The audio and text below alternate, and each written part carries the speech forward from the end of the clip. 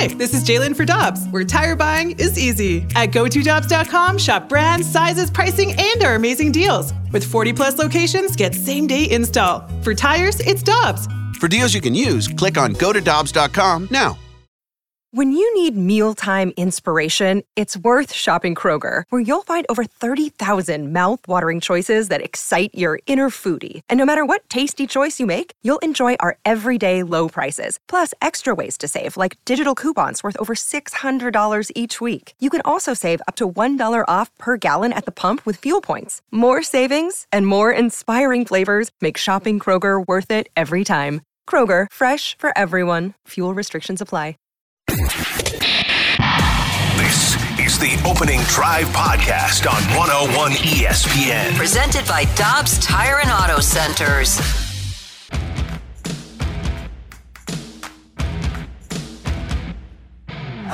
Good morning, and welcome to the Opening Drive here on 101 ESPN. Kerry Davis, Randy Carricker at 7:01. Your time check brought to you by Clarkson Jewelers, an officially licensed Rolex jeweler. CD, happy Tuesday. How you doing, man? I am doing great. How are you? Everything's outstanding as we get ready for the Cardinals to return to action tonight.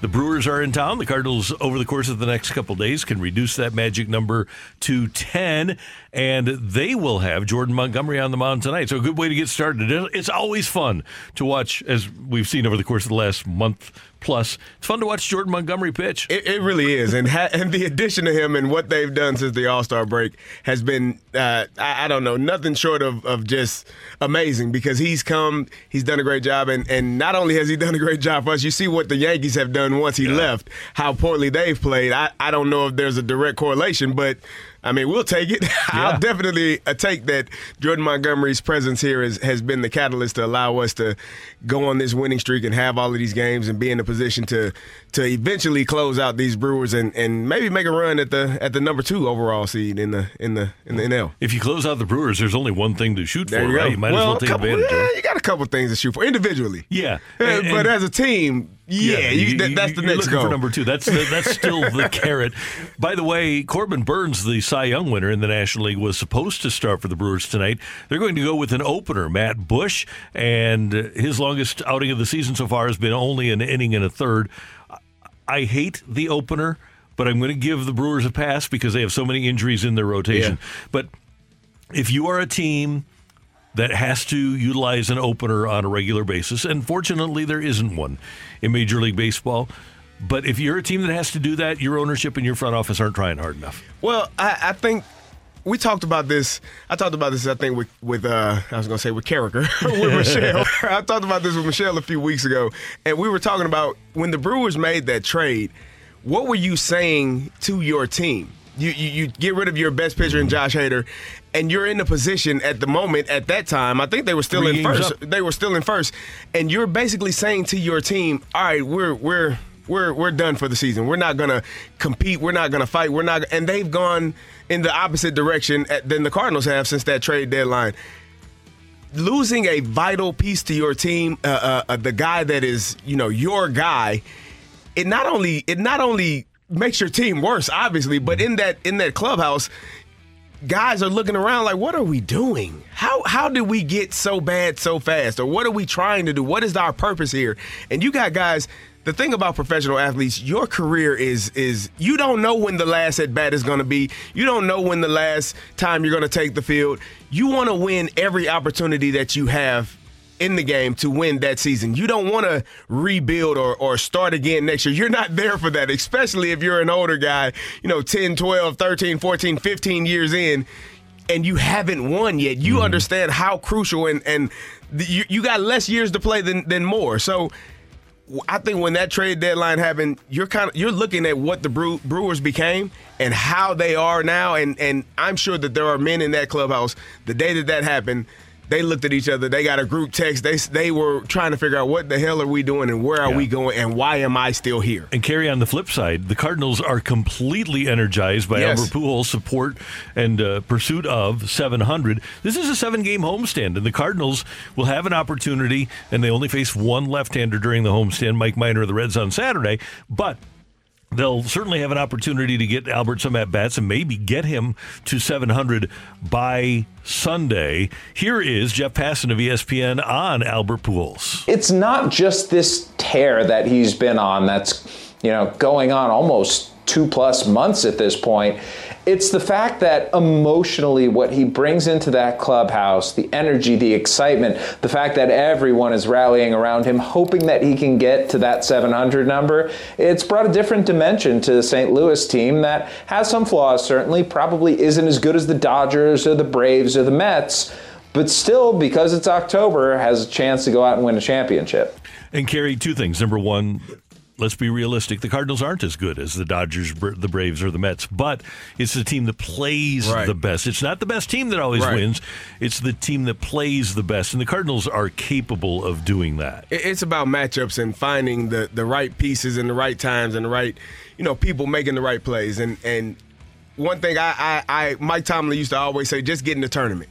You just get in the tournament and anything can happen. The tournament is the playoffs. You just get in and anything can happen. But you got to be there in order to have an opportunity to win. So I'm thrilled. I'm excited where they are, how they've been playing. They aren't as good as when you look at the roster as some of those other ball clubs.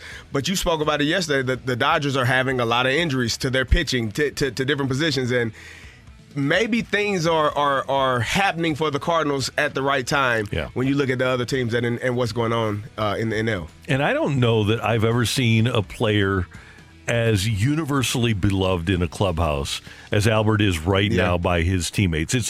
It's unusual. Like when McGwire was pursuing 62, he wasn't – everybody really respected him as a great teammate, but I don't think he was universally beloved. Right.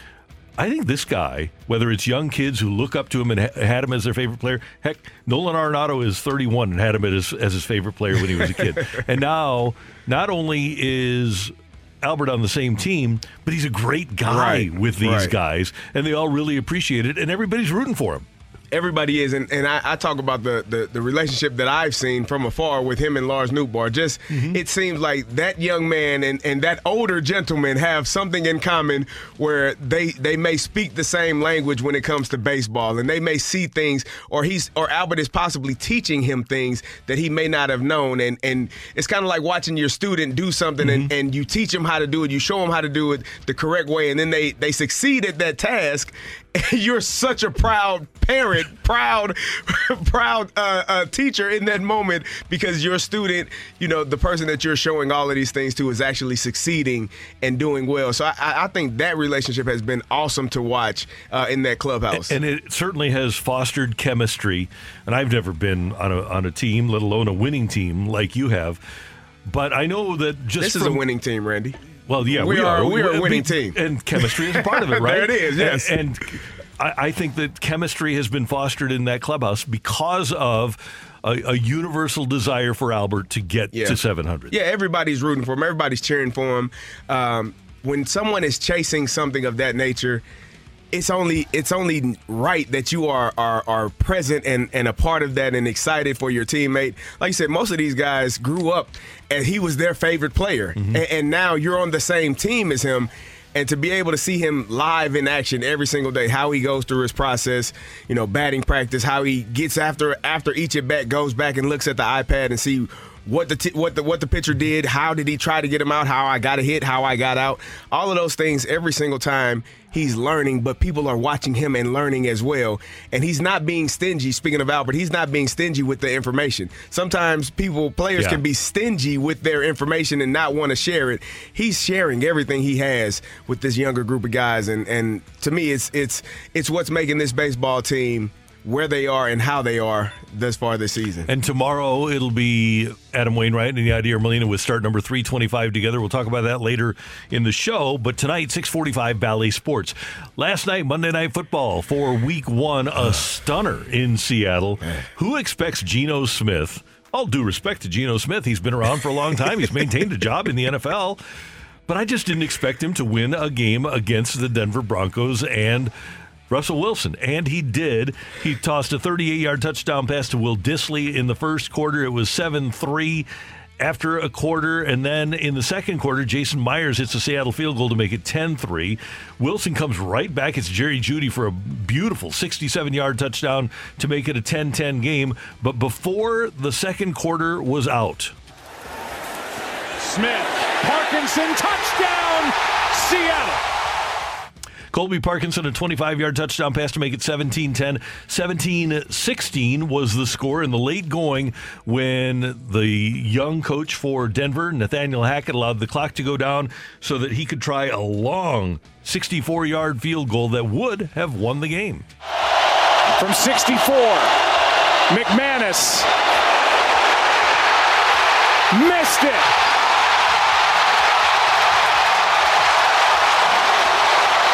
And the Seahawks are going to win this game.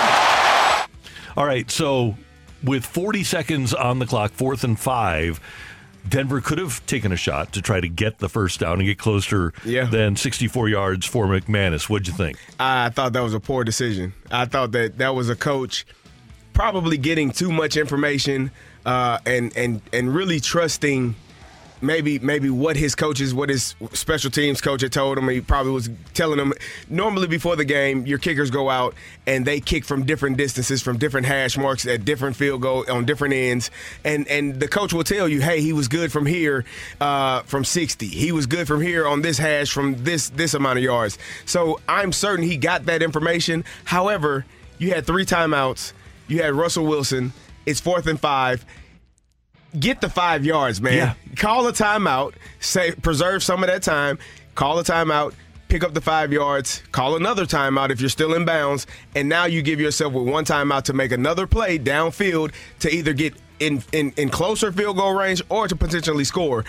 I think it was just too much information. And for a first-year head coach, it's probably a mistake that he won't make again, but it's a crucial and critical mistake because every single game in the NFL is extremely important. And McManus is going to hit from 54 like it's a chip shot. If they get 10 more yards, McManus hits the field goal. Indeed. And they win the game. You don't take the ball out of your best player's hand in that moment to kick a 64-yard field goal. That's a very long field goal, Randy, and a very tough field goal in an environment that is extremely loud and raucous and a lot of things going on. I would have liked to see them pick up the first down or at least attempt to pick up the first down rather than kicking a 64-yard field goal. That's Kerry Davis. Some people call him Casey Davis. I'm Randy Carricker. Some people do. And smart people call him that. I think if you call him that, it's just one person calls me that. It shows an intelligence that most people just can't handle. It's the opening drive on 101 ESPN, and we've got NFL news and notes coming your way. You're back to the Opening Drive podcast on 101 ESPN. Presented by Dobbs Tire and Auto Centers.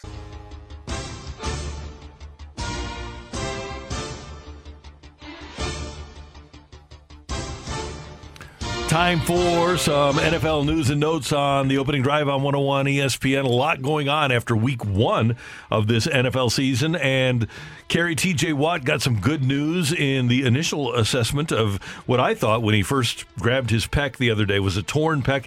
He's not going to need surgery, according to sources with the Steelers, and they're optimistic that he can return this season, perhaps in as little as 6 weeks, according to NFL Network. That's a huge loss and would be a huge not season-ending loss for the Steelers. Yeah, that's a crucial thing. If he's able to come back in 6 weeks or so and not have to miss the entire season, not have to go under the knife, it definitely helps give this defense something to look forward to. Obviously, him out for the next few weeks is going to be a tough task, and they're going to have to find people to put in and make sure that they can hold up his end.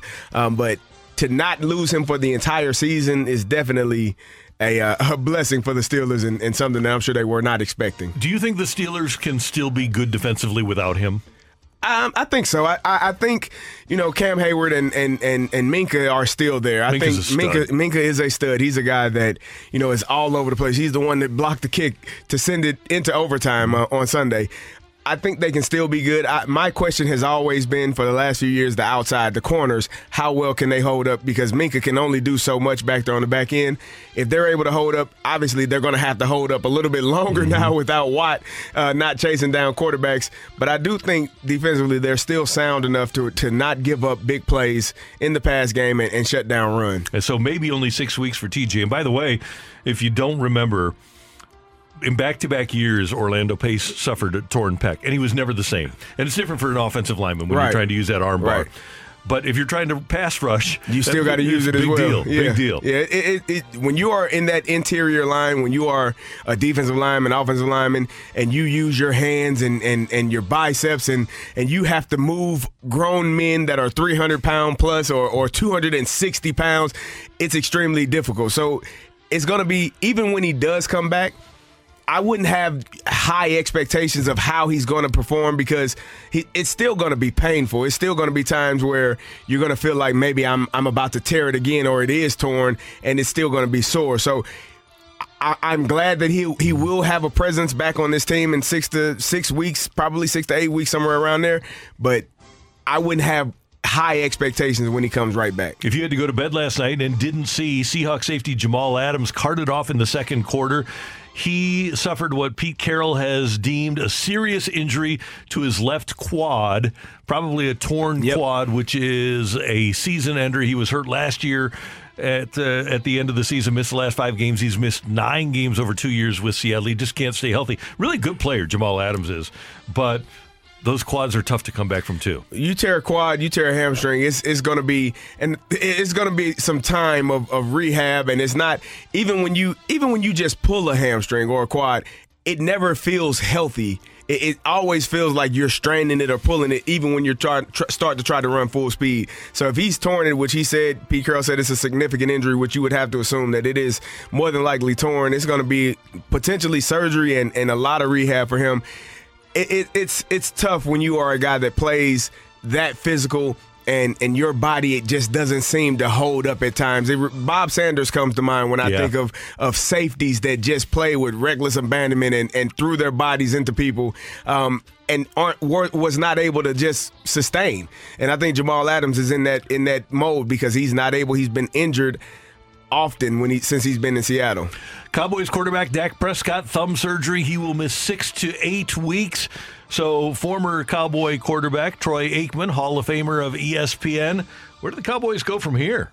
I'm not sure they really know. There was a lot of optimism in Dallas coming into this season for a lot of reasons, and after one night, and not only because of the injury to Dak Prescott, that's a big part of it, but they also got exposed in some other areas and maybe some decisions on personnel as far as why they were shorthanded going into week one at some of the skill positions and not really able to compete at the level that you would expect for a team that does have playoff and Super Bowl aspirations. So I don't know exactly what they're going to do. What's the quarterback situation going to look like? Is it going to be Cooper Rush? But whatever it is, we've seen this act before. We've seen where when Dak Prescott's gone down, the season has been lost. And this season could get lost if they don't do something before he comes back. So they're working overtime right now in Dallas, I can assure you. Well, I can tell you where they go from here. To the front of the draft. Number 1 pick. Yeah. They are, and they don't need a quarterback, so it actually will work out well for them. You can trade that number 1 pick for some extra draft capital and help that offensive line, help the secondary or the defensive line. You have a lot of things that you can you probably might want to spend a couple of draft picks on that offensive line because of the injuries that you've sustained.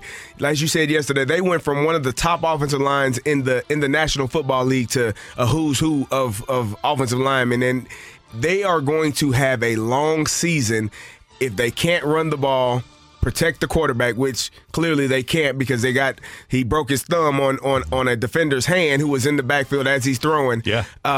It's going to be a long season. So to answer Troy's question, I know where they go. They go to the front of the draft. And they're happy in Philadelphia this morning because they've got a clear path to that division title now. I already felt like they were the clear-cut winners in that division. I didn't think that the Giants would be, any trouble for them. I definitely didn't think the Cowboys would. And I think right now, the way that they played, they have a lot of that. Now they got to stop some people because Detroit put up 35 on them and came back in that game. But I think Philly, as you said, woke up yesterday morning. Thank you. Good. We're ready to roll and know that they have a solid team. But Dallas, I don't feel bad for them because they're Dallas. They're Dallas. Like, why would you feel bad for Dallas? It is what it is. Elijah Mitchell, the starting running back for the 49ers, will miss about 2 months. He suffered an MCL sprain in the loss to the Bears on Sunday, so they'll have to play Jeff Wilson, the backup running back. And I'm sure Tommy Pham is keeping a close eye on this because Elijah Mitchell will wind up on somebody's injury list, right?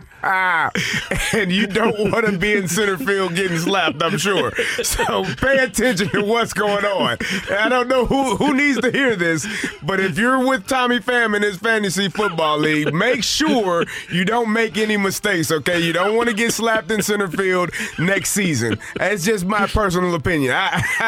That's my advice from me to you. Pay attention to what's going on. And, CD, one other note, and this is – it's so easy and so fun to mock the Jets. And they're one of the few teams that gets mocked on the evening comedy shows because they're just so historically bad.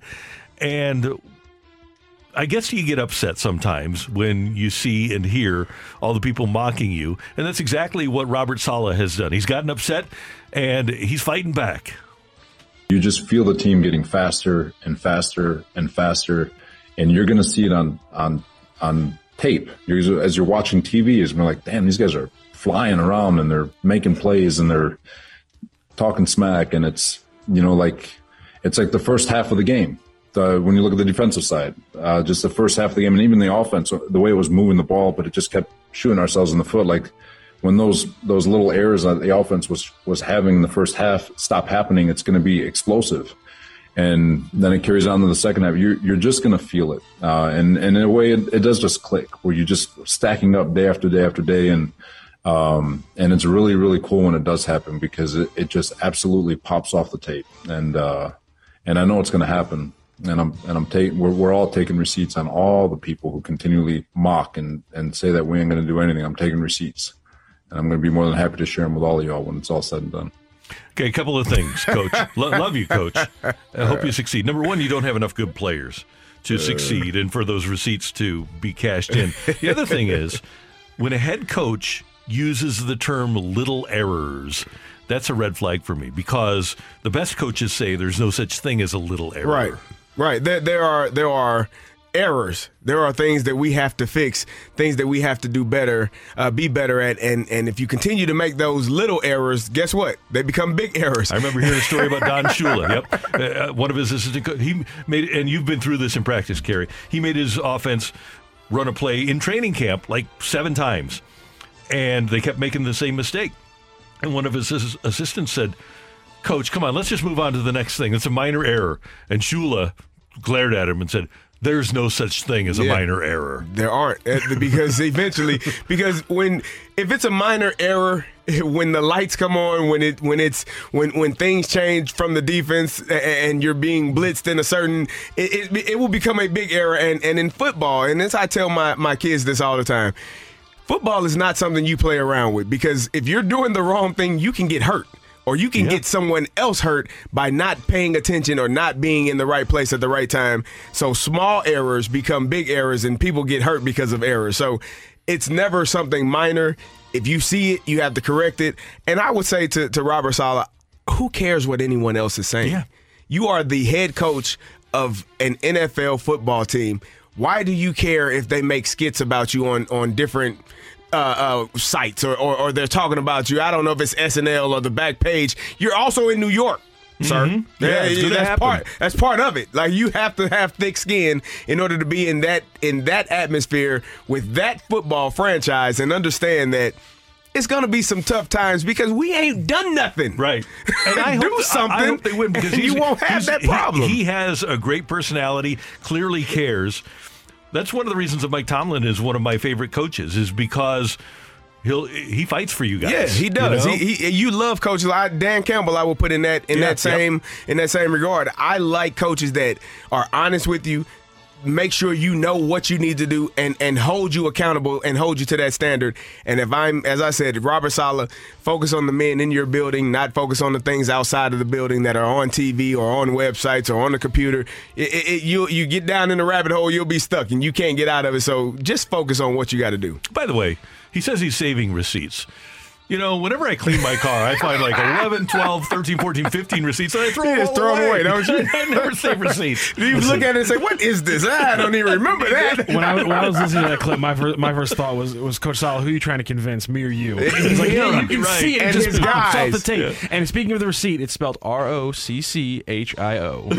There you go. Those are NFL news and notes on 101 ESPN. It is the opening drive. Coming up, we're going to talk some Cardinal baseball with Stan McNeil of Cardinal Magazine. He's next on 101 ESPN. You're back to the Opening Drive podcast on 101 ESPN. Presented by Dobbs Tire and Auto Centers.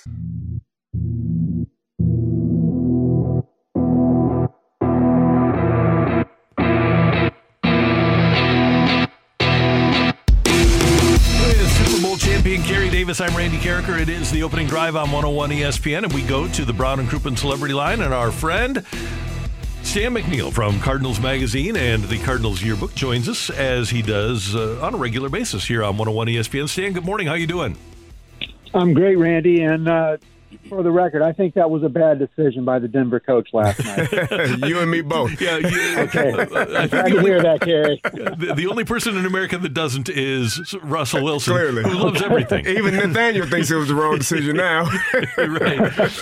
Hey, Stan, near as I can tell, the first Major League Baseball game was played on May 4th, 1871. So we've got 150 years of baseball under our belts. And here we are tomorrow with Adam Wainwright and Yadier Molina being the only pair of pitcher and catcher batteries to start as many as they have started together. What we're seeing, I don't think we should take for granted, because not only has it not happened in the first 150 years of baseball, but it's not going to happen again. You're absolutely right about that. But, you know, it's a really kind of interesting record, because I'm with you. To me, it's a big deal. We're never going to see this again. But yet, you know, last week, Waino lost. You know, they lost that. He didn't pitch that well. And after the game, they tied the record. It didn't. It felt like a little bit odd, you know. And I mean, and Adam even said because he didn't pitch very well. So let's hope tomorrow that we get a W out of that, so we can really enjoy that 325. When you started doing the yearbook, the Cardinals yearbook, and decided on Waino, did you know that I mean, obviously you knew that this was a possibility, but how do you write that into the entire yearbook and the story of Wainwright, his career, and this season and what it means? You know, we've seen this coming. I think it's been like in 2016, 6 years ago, that's when they passed Givey and Tim McCarver for the Cardinals record. And that was a big deal at that point, you know.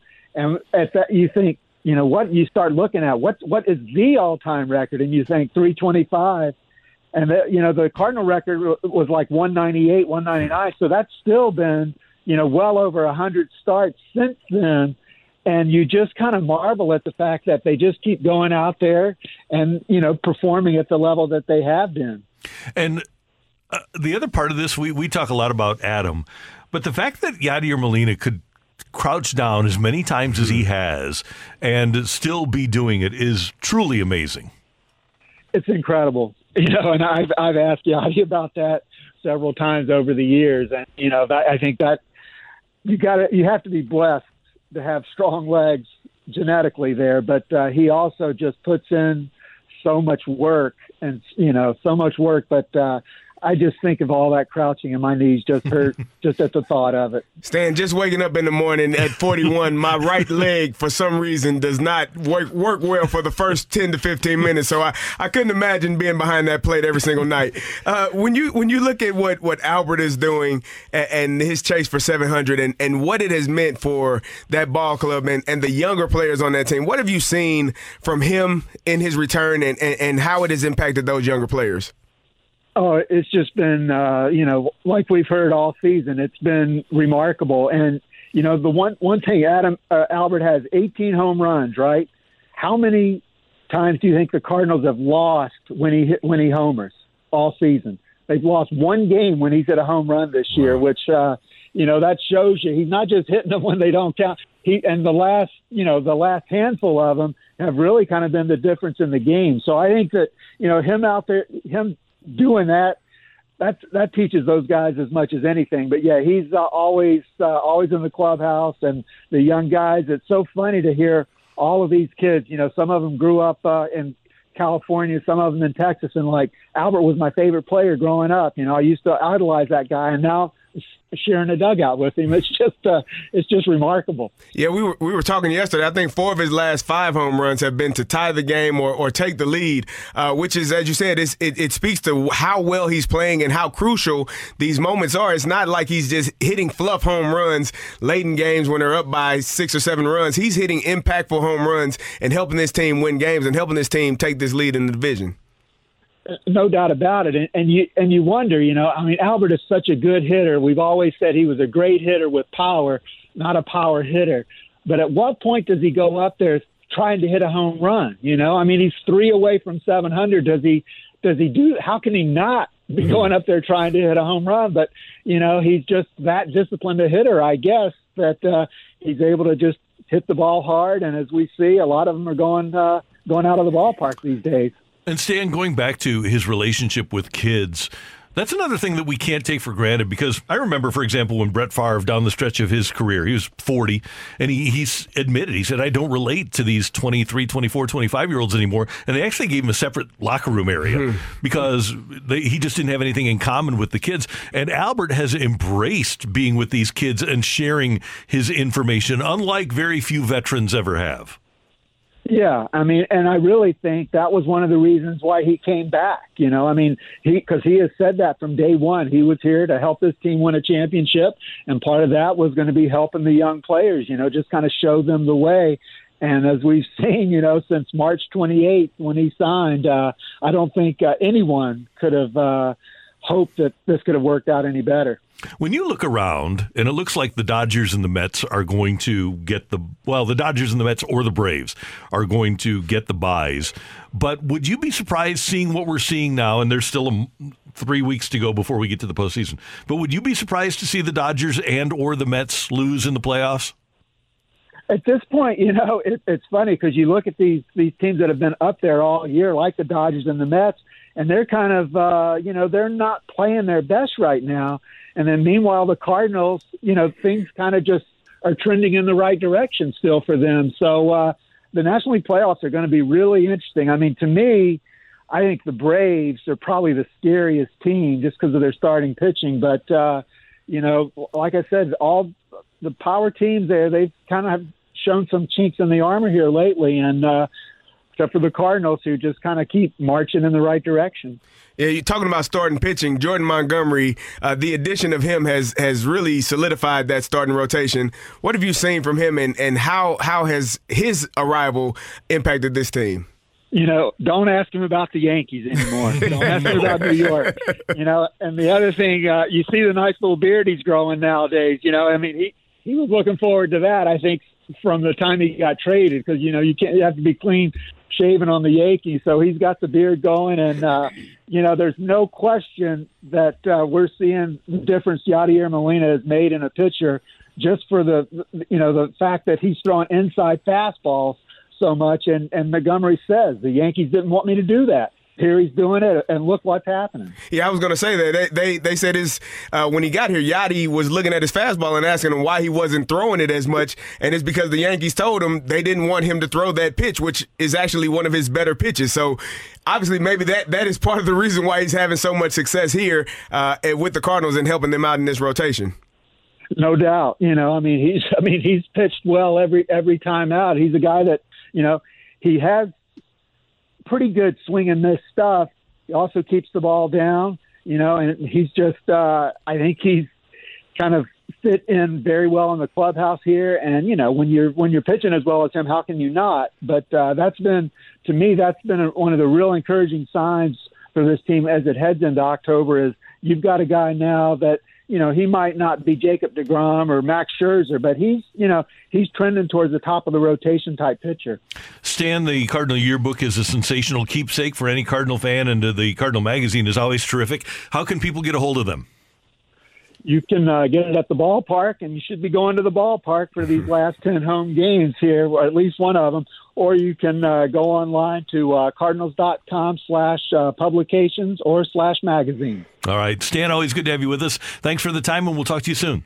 My pleasure. That's Stan McNeil from the Cardinal Magazine and the Cardinal Yearbook, cardinals.com/publications. And we've mentioned it before, but if you haven't heard, these are like really high-level, expensive paper, great color photograph magazines, the yearbook and the magazine, that are really worth having. That's Carrie. I'm Randy. Coming up, get your text into the Air Comfort Service text line, 65780. Take it or leave it. Coming your way on 101 ESPN. You're back to the Opening Drive podcast on 101 ESPN. Presented by Dobbs Tire and Auto Centers. It's time for Take It or Leave It. Want to say something? Want to put it out there? If you like it, you can take it. If you don't, send it right back. Get your text into 65780 and give us your Take It or Leave It. Brought to you by Gloria Lou Realty. Visit GloriaHasTheBuyers.com and start packing. That's my final offer. Take it or leave it.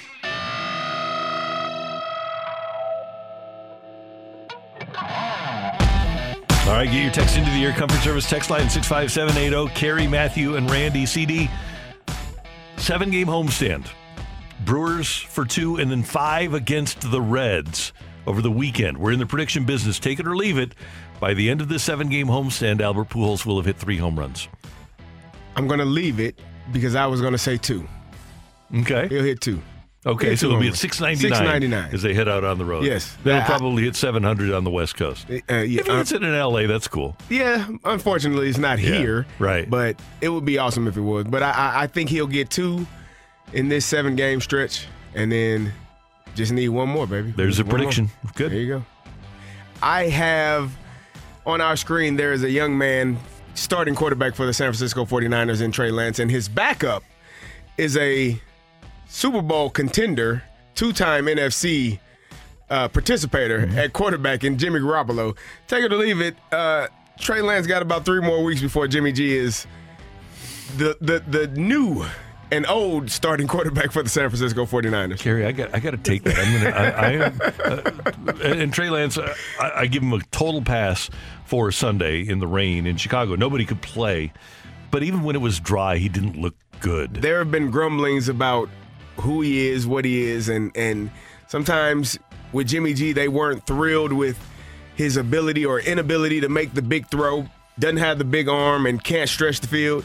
Well, Trey can stretch the field, but if he's not completing those passes, what difference does it make? So I will take it as well. Yeah. I think at 3 to 4 weeks, if he's not performing, Jimmy G, they didn't re-sign him for no reason. And especially at that position, right? If everybody in the room loves the one guy that has already led them to success, it's really tough for the new guy when the guy everybody loves is the backup. It definitely is. All right, your text on the Air Comfort Service text line, 65780. Matthew, what do you got? Take it or leave it. Mr. Unlimited would have made that field goal. Oh, I'll take it. Yeah. Unlimited. Yeah, he was made it from 74. Oh, man. Man.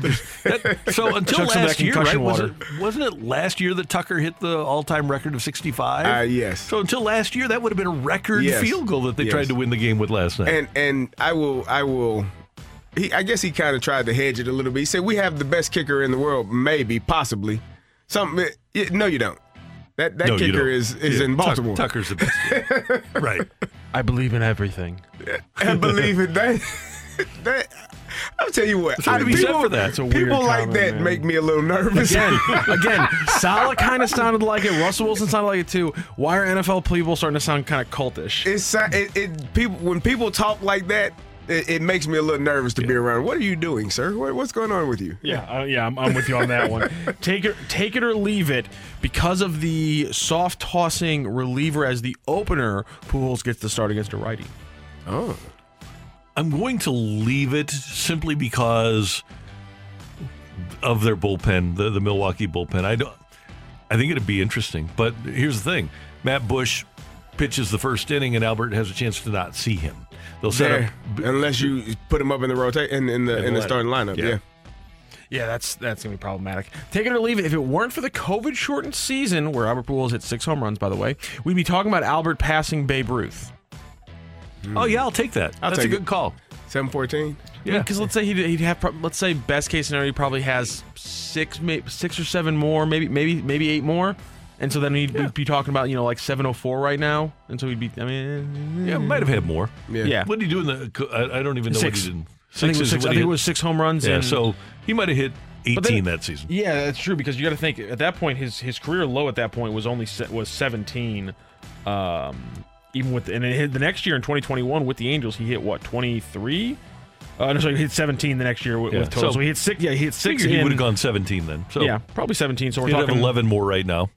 Yeah, he'd be challenging that. That'd be fun. I honestly hadn't even thought about that. That person kind of just bummed me out a little bit. I wonder if the career trajectory might have changed if he was approaching 700 if the Angels keep him around rather than DFAing him. No last question. Year. Oh, that's a good point. They want their record on their books and not anyone else's. Right. Yeah.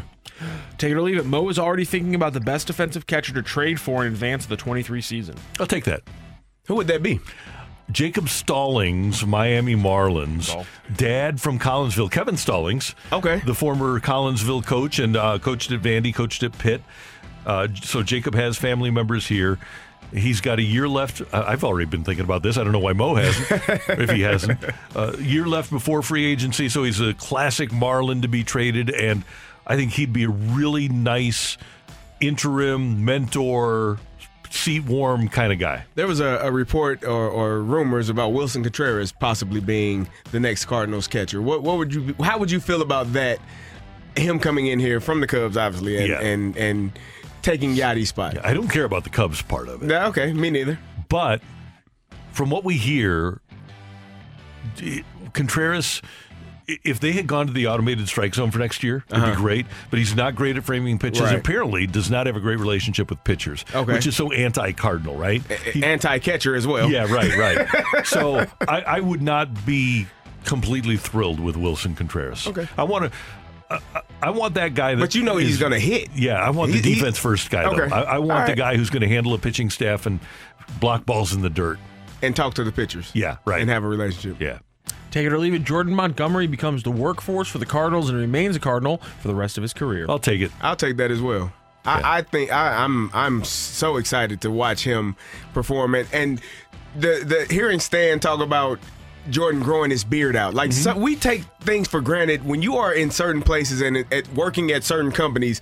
When you can't be yourself, it limits your production and you're not able to have the success that you want to. I think he's letting his hair down, so to speak, here, growing his hair out in his face and having a good time pitching the pitches that he's comfortable with and having a success with this ball club and all of the things that are going on.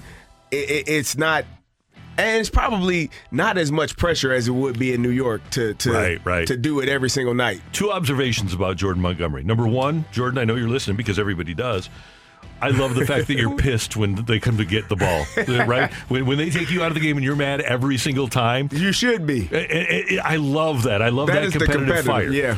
Another thing about Jordan Montgomery, and I don't know what Jack Flaherty is going to become. I hope that Jack Flaherty winds up being the guy that follows in the footsteps of Darryl Kyle and Matt Morris and Chris Carpenter and Adam Wainwright and the guy that Michael Wacha was supposed to be and takes the leadership role in this starting rotation. But I could absolutely see with his personality, Jordan Montgomery being that guy that follows in the footsteps of Waino and becomes the leader of the rotation, which is a Cardinal tradition. Yes, that's the mindset when you read that text. That's kind of what I was thinking, kind of the guy that becomes the ace, and you see what he's doing every time he goes out there.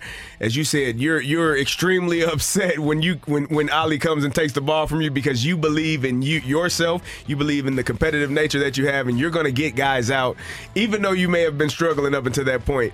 I love guys that are ready to damn near fight, brawl with whoever wants to come take that away from them. There's a little Chris Carpenter there. I enjoy that. I don't know if you know this, Randy, but I got a little bit of Chris Carpenter in me too. I know you do. You know what? Speaking of the Yankees and everything, I'm just glad Kerry didn't play baseball because having to shave that beard would have been a crime against nature. Yeah. Yeah, it would have been bad. You had it going on introductions in Pittsburgh, man, with the hair going. I did. Did you really? I had to show great. you a picture. Yeah, I don't remember what was your hair like back then. I had dreadlocks. I had locks, and it was long. Didn't you? I will show you a picture. That makes a lot more sense to me, man. And they would fly around during introduction. It was beautiful. That's awesome. God, that's a great. I got to see one of those videos. Yeah. Take it or leave it. The Cards topple the Braves and/or Mets in advance to the NLCS. How many games back? Well, I think they're saying this is for the playoffs. Yeah, for the playoffs. I thought you meant for the 2 seed. Okay. Beat the Padres in the first round, then beat the Braves or the Mets. I'm going to take that too. You only have to go 4-3. That's the way you look at it. You go 4-3. You can play one game over 500. You can move on. And the way that they have been playing, why wouldn't you believe that it's possible? Right. They are, obviously, you would say that the Mets are a better team or the Braves are a better team on paper. Mm-hmm. But when you get down to it, there is, I talk about it all the time, analytics can only take you so far because the will of a man, Randy, is more important at times. And I think that this Cardinal team has a lot of something inside of them, and it's going to be a fun playoff run. And I know it's real early, but I can tell you right now that if you're going to beat the Mets, you've got to beat them in the 7th and 8th innings, because whether it's DeGrom or Scherzer or Carrasco, they're going to make it a tough game for 6 innings at least, right? So figure you're 1-1 after 6. You got to do it in the 7th and the 8th because you aren't beating Diaz in the 9th. Yeah. So you need to get a 1-1 game or be ahead, find a way to scratch out a run, be up 2-1, and just avoid being behind with Diaz coming into the game in the 9th. Thank you, Matthew. Thank you, Randy. And thanks for your texts. We do appreciate them. Next up, how concerned should we be about the recent struggles of Miles Michaelis, and how does that affect the postseason rotation? That's coming your way on 101 ESPN. You're back to the Opening Drive podcast on 101 ESPN. Presented by Dobbs Tire and Auto Centers. A fresh perspective on the day's top stories. It's the Opening Drive's Fresh Take. Brought to you by Schnucks Rewards. It pays to shop at Schnucks. Download the Schnucks Rewards app today.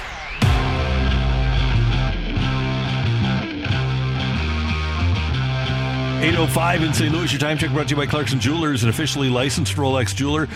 Kerry Davis, Matthew Rocchio, Randy Carricker. It is the Opening Drive, and we're going to get to the Cardinals in a moment, but we've been throughout the course of the morning during breaks talking about Kerry Davis during introductions for Steeler games back in his playing days. And by the way, I'm sure the crowd exploded louder for you than everybody else. You're the fullback. They love the fullback in Pittsburgh. When the offense is being I guess Big Ben. Ben, Hines. Those guys were pretty loud. But here's the thing. It's not introductions, but it's Renegade. Tell us about Sticks and Renegade and what will always be Heinz Field. It will always be Heinz Field. I don't even know I don't know what this new field is. We won't call it anything other than Heinz Field. Acupuncture. There you go. That's what it is. Acrosure or Acroshire or who knows. But either way, Renegade is a song that comes on midway through the third quarter when the defense is on the field, and it is the if you want to know what NFL football or what Pittsburgh Steelers football is about, you have to go to this is my tutorial for all fans that are interested in Steeler football.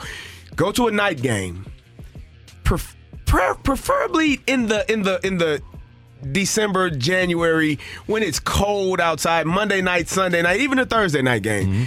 When the Steelers are doing well, because they generally are. We're a pretty good team, pretty good franchise, if you don't know.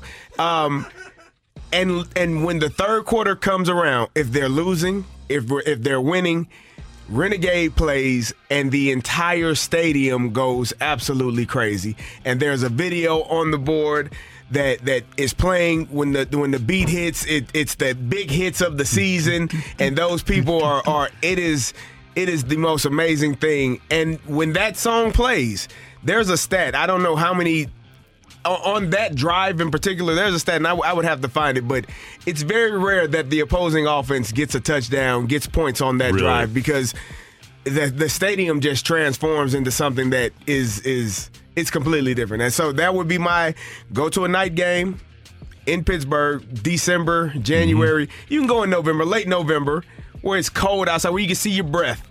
And Renegade will play in the third quarter at some point when the defense is on the field, and that entire stadium will go absolutely crazy. We need to do an Opening Drive trek to Pittsburgh for a game. Yes, indeed. Night game. A Thursday night game. Thursday night game. Do the show from up there? Yes.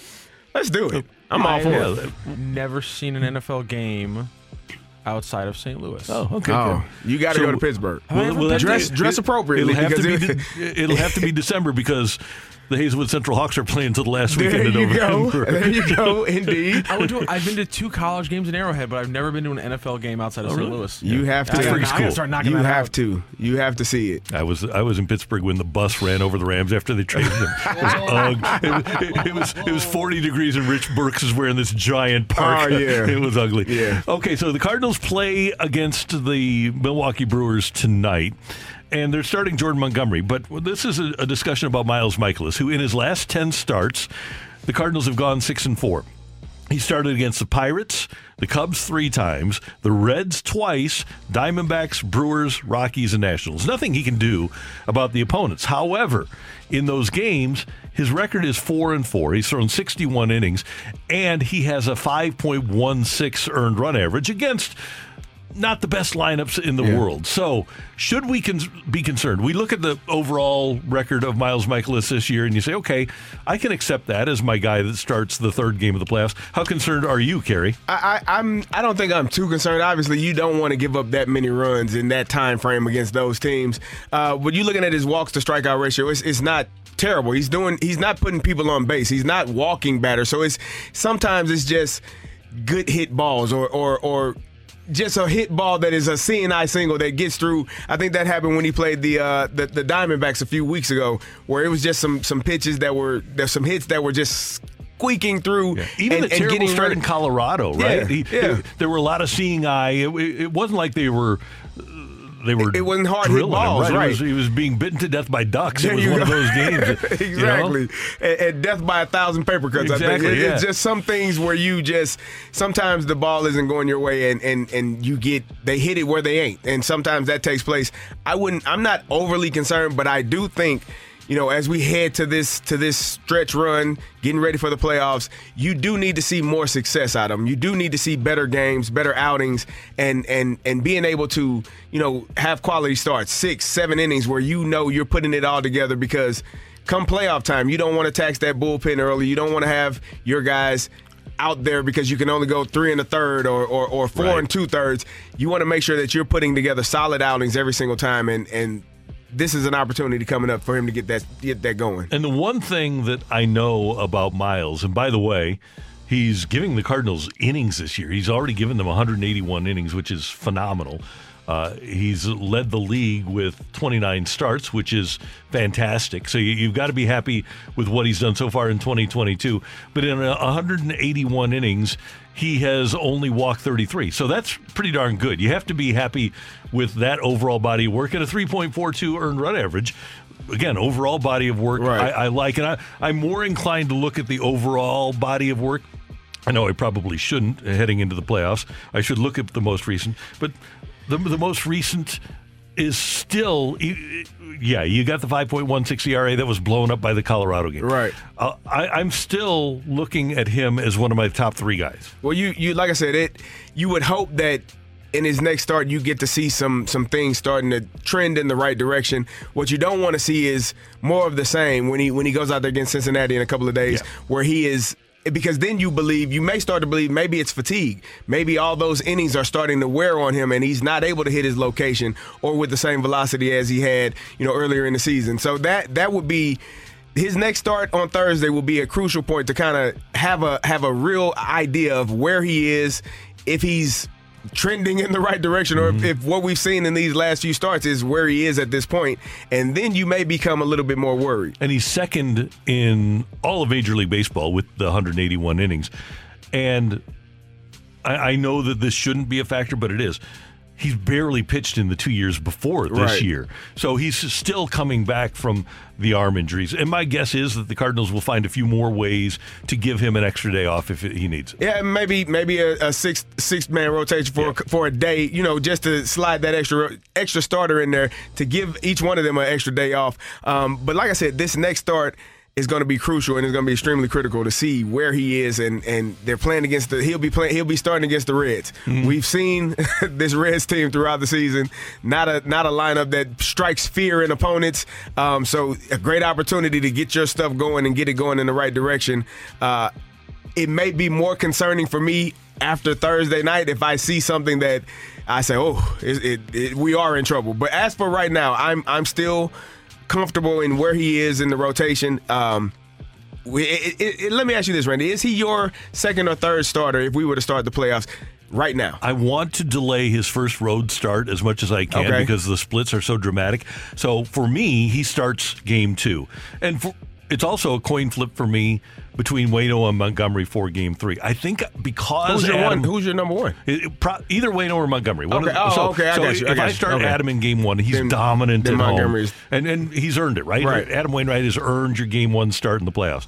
Then I go with Michaelis 2, and that way, if Michaelis doesn't win, I either have Montgomery set up for game 3 to win that series, or I have him set up to pitch game 1 of the DS. There you go. Okay. So that's why I'm going with Michaelis as my number 2 guy. But you need to see it these next couple of starts, these next couple of opportunities. I want him to pitch on the coast too. I want him to see I would love to see him against the Padres. Yeah, because I know I'm going to be playing them. Right. See what he can do. Yep. That is Kerry Davis. I'm Randy Carricker, and this is the opening drive on 101 ESPN. Coming up, Week 1 of the NFL is complete. 4 downs. We'll react to some of the things that happened in the NFL next on 101 ESPN.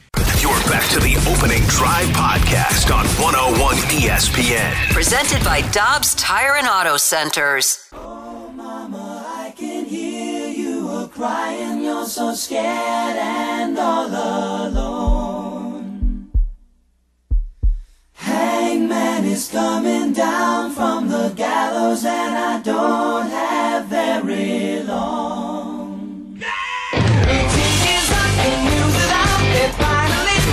How you need to go to Pittsburgh in the middle of the third quarter. Everybody goes bananas. Yes. You got to look it up on YouTube. If you don't make it there personally, you got to look it up on YouTube and experience that moment because it goes crazy. It is so cool. It is the opening drive on 101 ESPN. Kerry Davis, Randy Carricker, and now time for 4 downs. First down. All right, CD, Saquon Barkley, 18 carries, 164 yards and a touchdown. And the Giants rallied in the battle of Brooke Grimsley versus Chris Herbert. The Giants win it by a score of 21-20 over the Titans. Not a great day, by the way, for the Titans offense or Ryan Tannehill. He threw a couple of touchdown passes, but there were some misses in those 13 incompletions that he had. But the big question is Saquon Barkley back to where he was as a rookie, and can that be enough for the Giants to be competitive? Well, if he is going to be a spectacular player. I think coming into his career, he was highly touted, number 2 overall pick, and just been bit by the injury bug for the last couple of years. He is a spectacular football player, and as I've said, as a freshman, when I watched him at Penn State, had the biggest calves I've ever seen in my life on a human being. And just watching him and how he plays the game of football, you know that he loves the game of football. He's passionate about it, and I hope a healthy Saquon Barkley is good for the New York Giants. It's the one thing, well, not the one thing. It's one of the things that they've been missing over the last couple of years. It's one game, so I don't want to overreact too much, but I do like what he was able to do. I do like Brian Daboll saying, I'm going for the 2. We are the Giants. We are at Tennessee. No one expects us to be in this position anyways. We might as well go for the win and get it done, giving it to your guy. I was excited about that for the New York Giants. And normally, if you are a new regime, you have a new GM, you have a new coach, and you have a quarterback that has struggled, normally you go out and get a different quarterback, right, to give yourself a little bit more time. Daniel Jones, 17 of 21 for 188. He did throw a pick, but 17 of 21 still under siege. He was sacked 5 times, but probably the best game of Daniel Jones' career. Probably. And just the completion percentage, not great with the yards, but just the ability to complete the ball to his guys. Threw it to the other guy one time, threw it to the other team one time. But 2 touchdowns, 188 yards. But the 17 for 21 lets you know he's taking care of the football. They're going to run the ball with Saquon Barkley. He's going to make timely decisions. He threw a deep ball to Sterling Shepard. That was a really good play. But, yeah, it's – they didn't pick up his 5th-year option, and it was kind of we're going to wait and see how you perform type of deal. I don't know that 7 for 21 for 188 yards gets you that max type of deal, but it does get you a job. It does keep you with a job for the following year. And like I said, if you can hand the ball off to Saquon Barkley, you're going to be okay. It just struck me. You know what that was? That was a Bill Parcells Giants game. There you go. Hand the ball off, play defense, and run the ball. Second down. Kerry, as a fan, I tend to forget that in the last year that Jameis Winston played in Tampa, which was only 3 years ago, he threw for 5,000 yards. Did he throw for 30? Yes. He threw 30 touchdowns, 30 interceptions. But he 6 of them to the other team. 6 of them were returned, I believe, for touchdowns. And it knocked him out of the playoffs, right? The last one, it was a pick six for a loss. Yeah. It was a walk-off pick six. He threw a lot of them to the other team. Yeah, but we know that the guy has ability. And last year he was hurt, but he doesn't throw a pick. He goes 23 of 34 for 269 and a couple of touchdowns and leads a comeback. To me, that was the most important thing. They scored 17 points in the fourth quarter against Atlanta. Granted, it is Atlanta, but Jameis was really efficient in that game. And I wonder if he can be that way all year for them. I think Jameis gets a bad rep, obviously, for a multitude of things that off the field. And he's a little weird at times. Some of his ad libs and things that he says in the huddles kind of people look at him strange.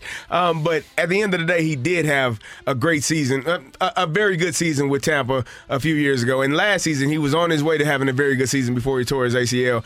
I think that they have some of the best, probably the best skill set of players in the NFL when you have Michael Thomas, a healthy Michael Thomas, who 2 years ago was considered the best receiver in the league. Alvin Kamara, which is a guy that you can get the ball to in any kind of way. Jarvis Landry, you draft Chris Olave, and then you have Taysom Hill, who led the team in rushing Sunday with 4 for 81 and ripped off a 57-yarder for a touchdown.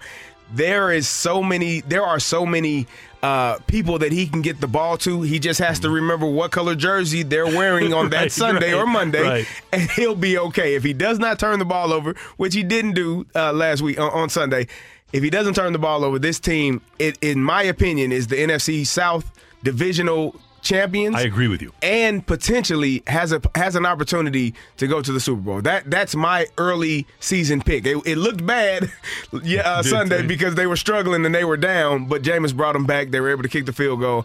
I'm excited about this team basically because of all of the skill position that they have and him getting the ball to them. Yep. And by the way, Anthony Stalter, sorry about this year. Oh, man, good luck. For your Falcons.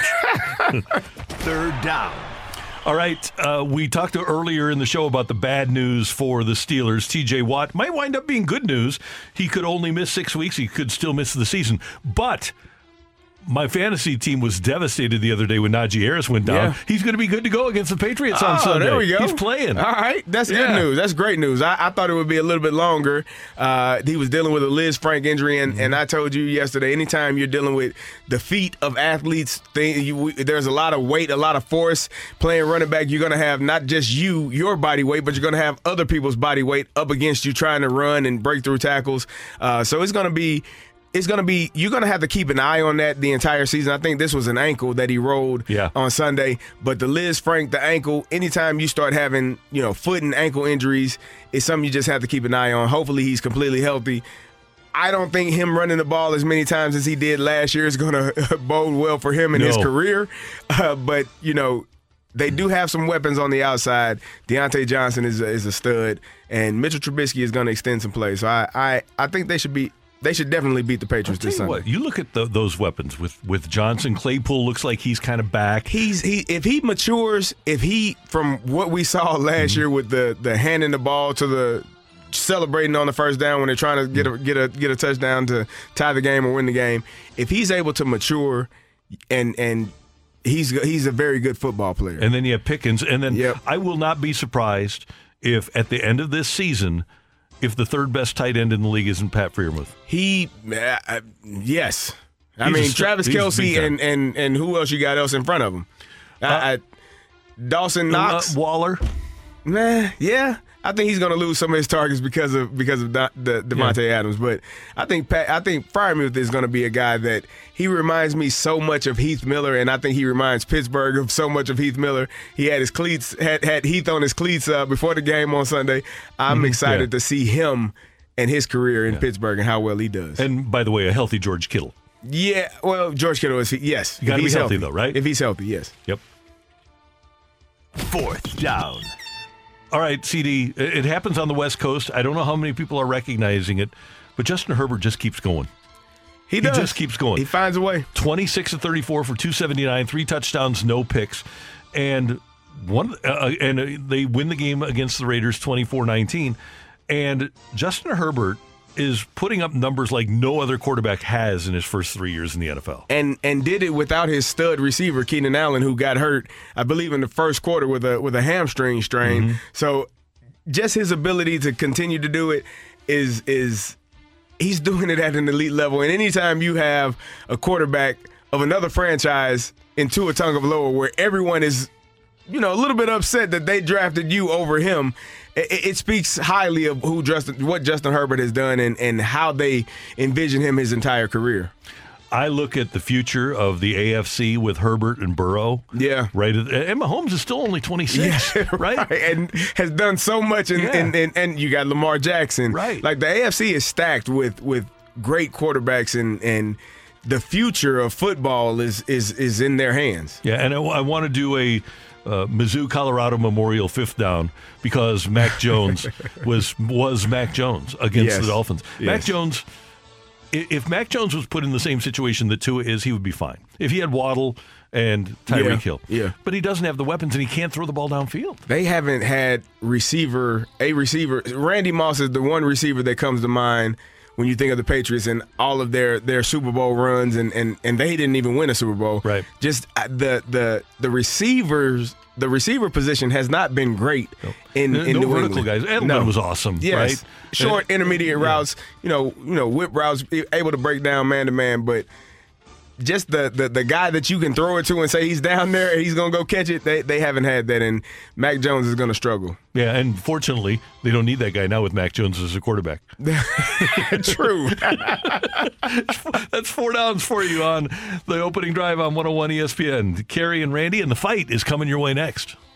You're back to the Opening Drive podcast on 101 ESPN. Presented by Dobbs Tire and Auto Centers. Welcome to the fight. In the red corner, Average Joe Listener. And in the blue corner, the undisputed king of Morning Drive. Please welcome Randy Carricker. Welcome back to the Opening Drive. I'm Kerry Davis and Matthew Rocchio. We're in studio. Randy is somewhere outside in the cone of silence, and we're getting ready for the fight. We got Paul joining us. Paul, how are you doing this morning? We're doing good. How about yourself, Mr. Davis? I'm doing wonderful. How are you feeling? You ready to roll? We're going to do our best this morning. All right, let's get to it. All right, Paul, who was the starting quarterback for the 2002 Tampa Bay Buccaneers who went on to win the Super Bowl over the Raiders? Was it Kerry Collins, Trent Dilfer, or Brad Johnson? I believe it was Johnson. Which Japanese player's posting bid is the highest in Major League Baseball history at $51.7 million? Was that Daisuke Matsuzaka, Yu Darvish, or Ichiro Suzuki? I'm not sure, but let's go with C. Ichiro? Yes, sir. All right.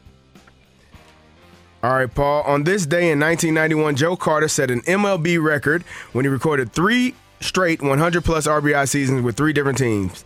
The Indians and the Blue Jays were 2 of the 3, but which team did he tally 100 RBI with between those 2 teams? Was it Pittsburgh Pirates, San Francisco Giants, or the San Diego Padres? I have no idea, so let's go with the first option. Pittsburgh Pirates? Sure. All right. The Cardinals have played in 7 World Series since the first expansion of the playoffs. How many times did they have the best record in the NL that season? 3, 4, or 5 times?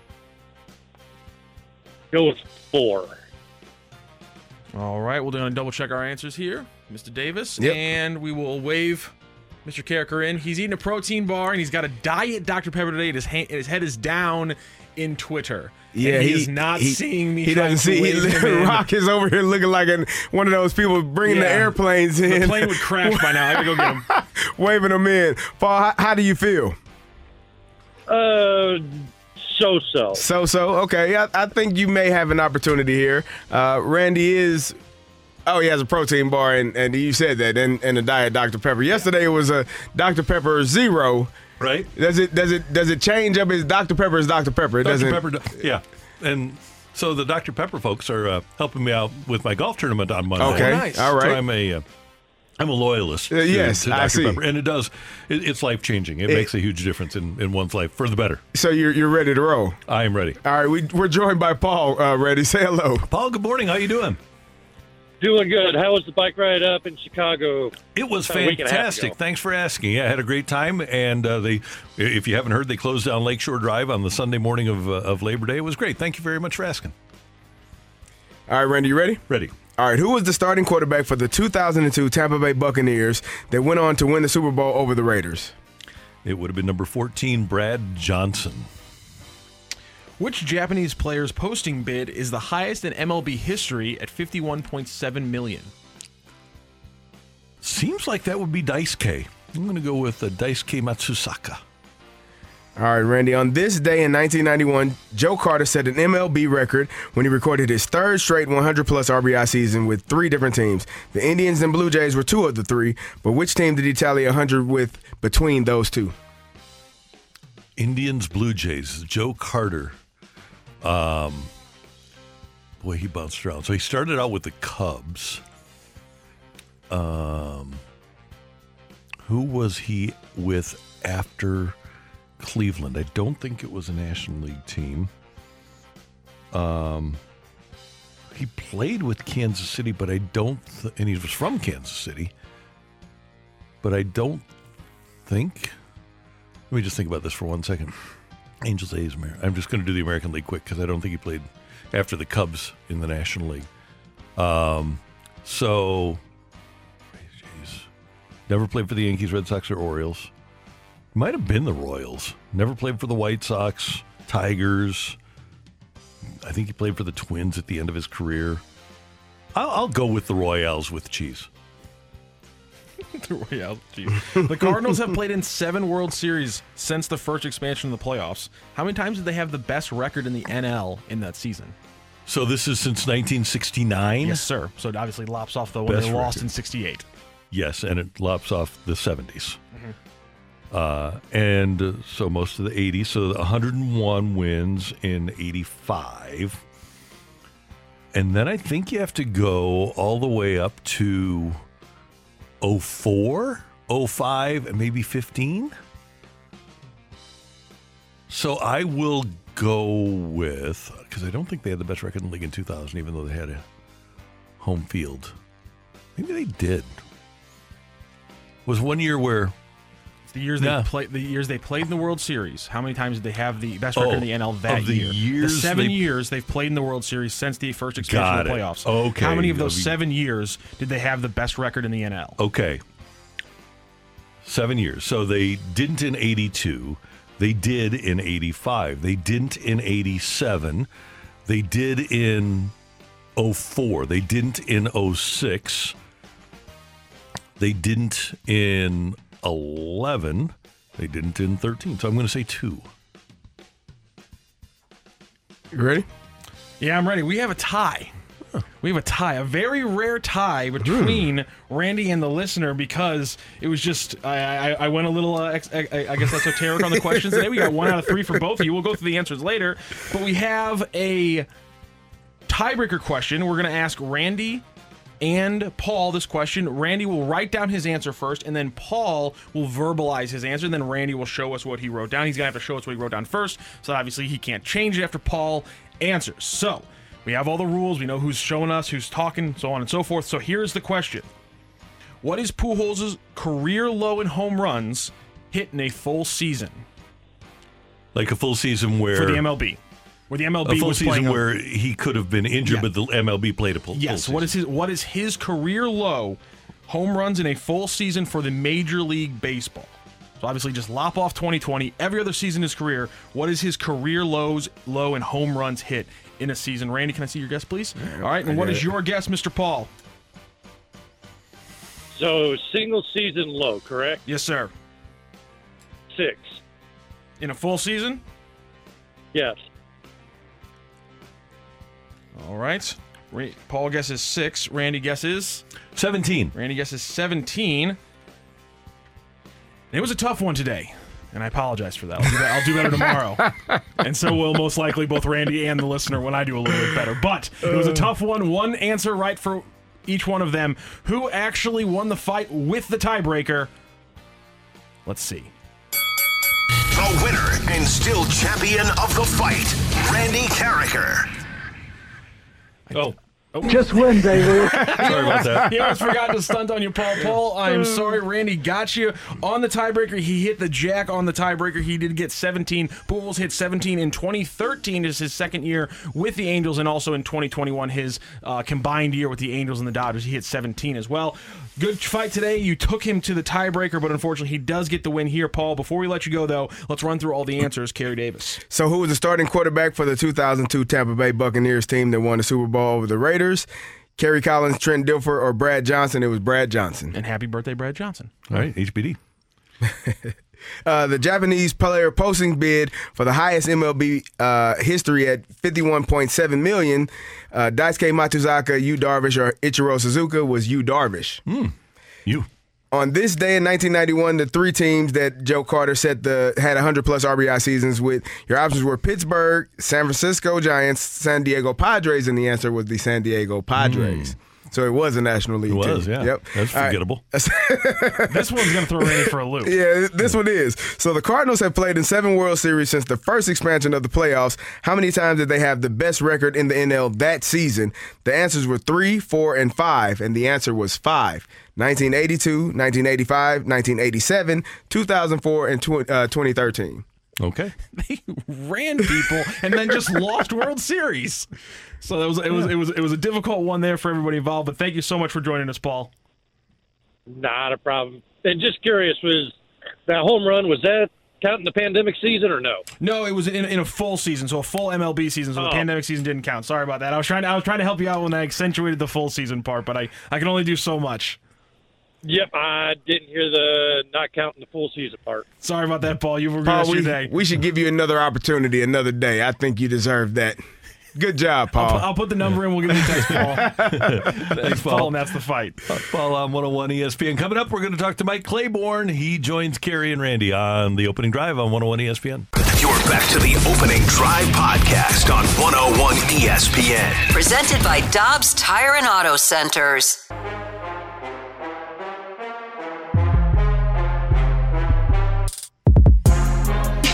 Over the course of the weekend, it was great to see Mike Claiborne from Claves Online over at the Ascension Charity Classic. Mike is out and about on the St. Louis sports scene and joins us now with Kerry and Randy on 101 ESPN. Good morning, Claves. How you doing? I'm doing great. You guys are doing well, I hope. Everything's terrific here. Hey, how about the job that they do with the Ascension Charity Classic? You know, I was talking to Nick Ragone about this the other day. I'm so impressed and so appreciative of what the tournament means to St. Louis. But tip of the cap to the volunteers, man. I mean, they had, 900 of them. And, first impressions are everything. And in a lot of cases, they are the first people you see when you get to the golf course. And the organization and the courtesy and everything else that took place is something that sticks in my mind, along with seeing really good golf that I wish I could play. Yeah, I was gonna be my question. Did you get a chance to play, and how well do you play? Because I'm learning myself, Clay. Yeah. So I'm trying to figure it out. Yeah, you know what, Kerry, it can be anywhere from 85 to 105. It just depends on what day it is, man. I understand. But I enjoy it, and I have a couple of friends that we will go out and hit balls and play until somebody has a par or a birdie, which could be 7 holes or 11 holes, and then we stop, go to something else. There's some days we don't even keep score because when you're playing well. Right. You don't really have to keep score. You can feel it. So I'm not that person who's obsessed, and I just like going out playing and having a good time, and just trying to keep it reasonable and not throw a club. I don't throw clubs anymore; it costs too much. But I have fun with it. Clay, I had to get lessons because I've almost snapped a few, thrown a few. The frustration associated with this game of golf is a level that I am uncomfortable with. So I definitely needed some professional help in my development in this game. Kerry, you're moving in the right direction. You have to get lessons. I know people who have gone to the range and they hit a couple of buckets of balls and they swing the club like it's Babe Ruth or somebody, but they don't understand the other elements. And fortunately, at Norwood Hills, we have some really good teaching pros. Bobby Pavlova is the first person that comes to mind. But my significance is taking lessons. But I was wholeheartedly, anybody who's listening who wants to be better, take a lesson. I mean, it's not that hard. And I guarantee you'll have some more satisfaction out of the game. Claves, when you and I were growing up in St. Louis, Cardinals just didn't hit home runs. Ted Simmons had hit 20. George Hendrick had hit 20, 25. But we never even dreamed that somebody could hit their 700th home run in a Cardinal uniform. And it's going to happen. And it's pretty incredible when you think about it, because we've had a lot of home run hitters since, McGuire and Albert and Roland and Edmonds and obviously now Arenado and Goldie and Matt Holliday over the years. But to think about where the Cardinals were, when Mark McGuire came here, their all-time record for home runs in a season was 43. And aside from Stan, I think the number 2 guy had hit just over 200.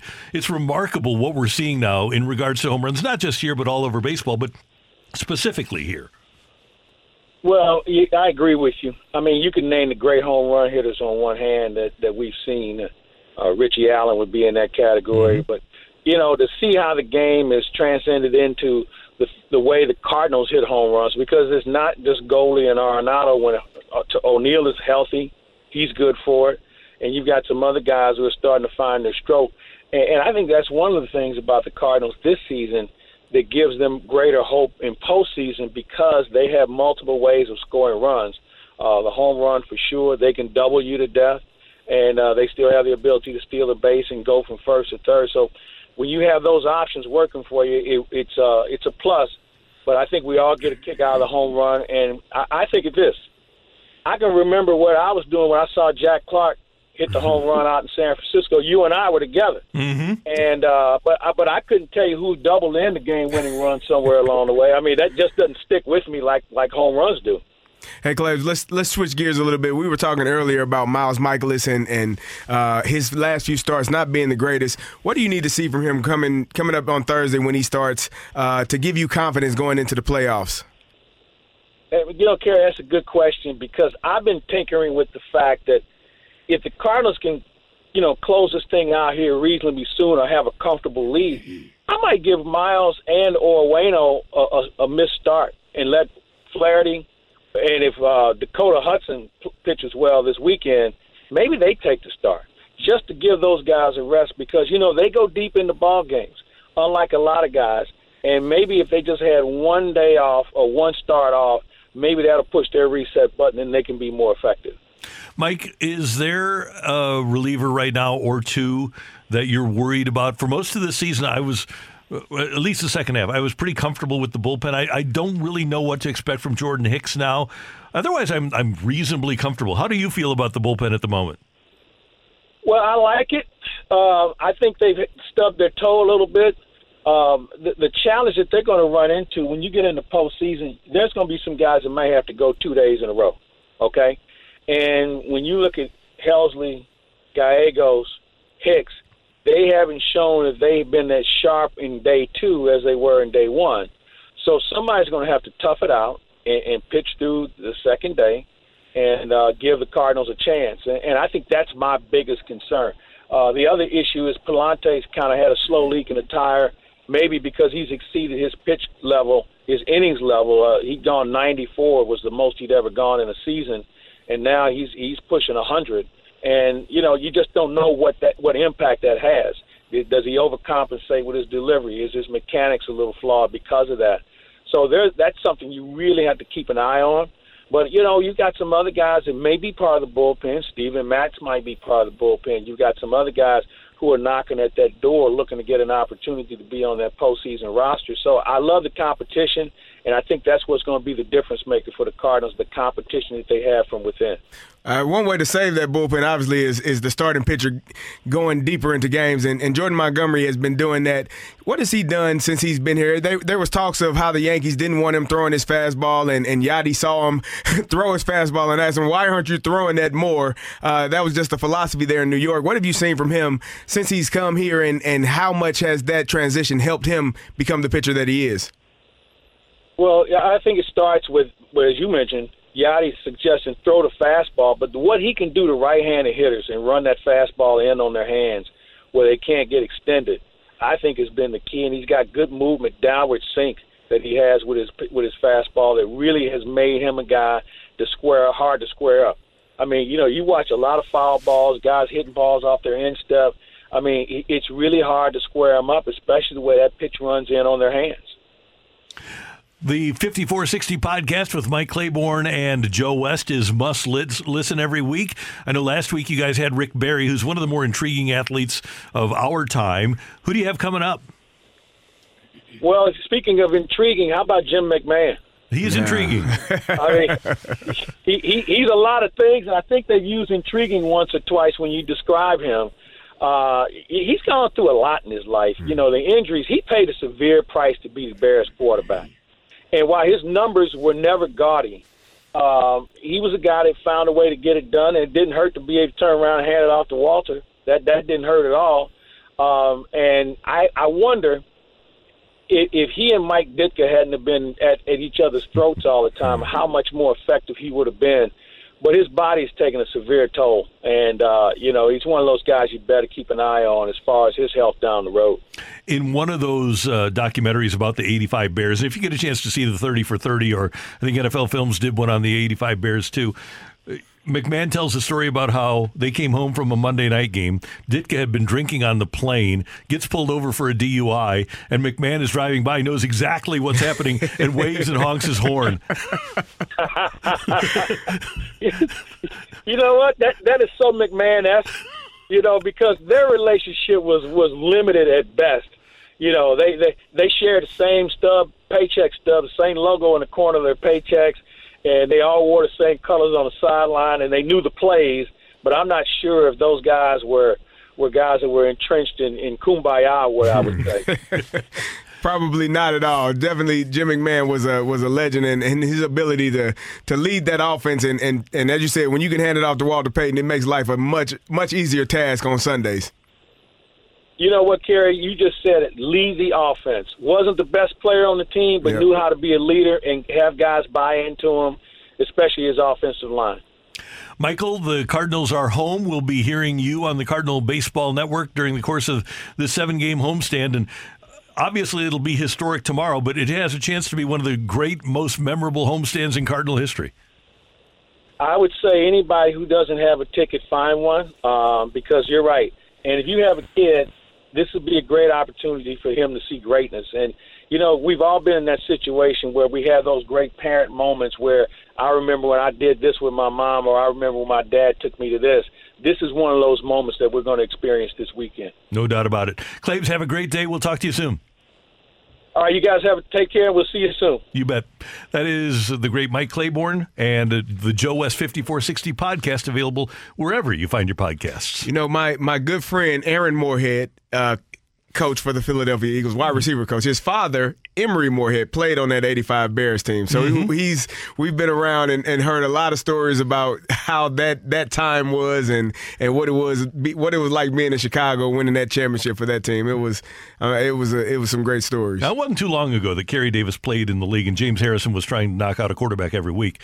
But that Bears team not only tried to, they knocked out 8 consecutive starting quarterbacks. That's when football was football, Randy. It is. This is I don't know what we watch on Sundays now, but this ain't it. That's CD. I'm Randy. Coming up next on 101 ESPN. Should the Cardinals' catching playing time be adjusted as they head down the stretch and into the playoffs? That's coming your way on 101 ESPN. You're back to the Opening Drive podcast on 101 ESPN. Presented by Dobbs Tire and Auto Centers. Brandy and Carrie break down the biggest story of the day on the opening drive. It's time for today's Big Thing. Brought to you by Seidenstricker Nobi John Deere. Find them online at snpartners.com.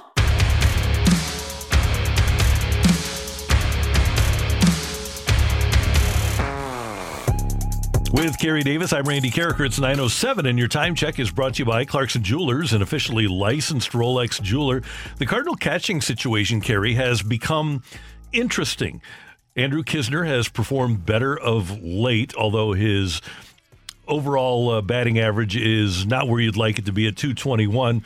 Over the last month or so, he's increased his OPS to 778 for those 28 days. And Yadi has been better of late as well. In his last 8 games started, he's 11 of 30 for 7 RBIs and a 1.073 OPS. As much as I like what Andrew Knizner has done and how much he has grown with the Cardinals, and by the way, I get that we are not going to have days off during the playoffs like we used to have. The new schedule doesn't allow for days off, but Yadi's gotten a lot of rest this year. I think Yadier Molina, if he's healthy, should be your catcher every single playoff game. I think because of what he does behind the plate and how well he handles the pitching staffs. And, at times when he comes up to bat, those critical, crucial moments, I think BK and I were talking about this last week when I was on with him. There had been times in the past weeks prior where there were critical moments and he was not delivering. But then he had that stretch where he had 2 home runs in a game where he was driving in runners, and you're looking at it saying, okay, now we can trust him in those critical moments, because regardless of if he hits well or not, what he does behind the plate is so valuable to this team that you cannot go without him for a day in substitute of a hitter that is not that much better of a hitter in throughout the entire season than he is. When you're weighing out the two, one guy is extremely valuable behind the plate. One guy is somewhat a little bit more valuable at the plate. I'm going to go with the guy behind the plate that can make the timely hits when it's time, when he has to come up and do so. And by the way, I want Yadi to be prepared. So during these last 21 games of the regular season, if they split time, if Knizner plays 13 and Yadi plays 8, I'm fine with that. I want a fresh Yadier Molina to start the playoffs, and you want to maintain a level of sharpness for Knizner, because it's not like Yadi hasn't been hurt this year or hasn't had to take games off. So you want to have a sharp Knizner heading into the playoffs, too. We were talking about Jordan Montgomery not wanting to give the ball up to Ali Marmol. Do you want to be Ali and tell Yadi he's not starting the playoffs? No. Would you like that as your job title for the day? No, I wouldn't. No. As Adam Wainwright has mentioned in the past, start with the fact that Yadi has neck tats. There you go. Right? You leave those guys alone. Right, exactly. So we'll start with that, and then his level of competitiveness. But then we talk about all the time what it did for the Brewers clubhouse for them to trade Josh Hader, even though Hader hasn't been great since.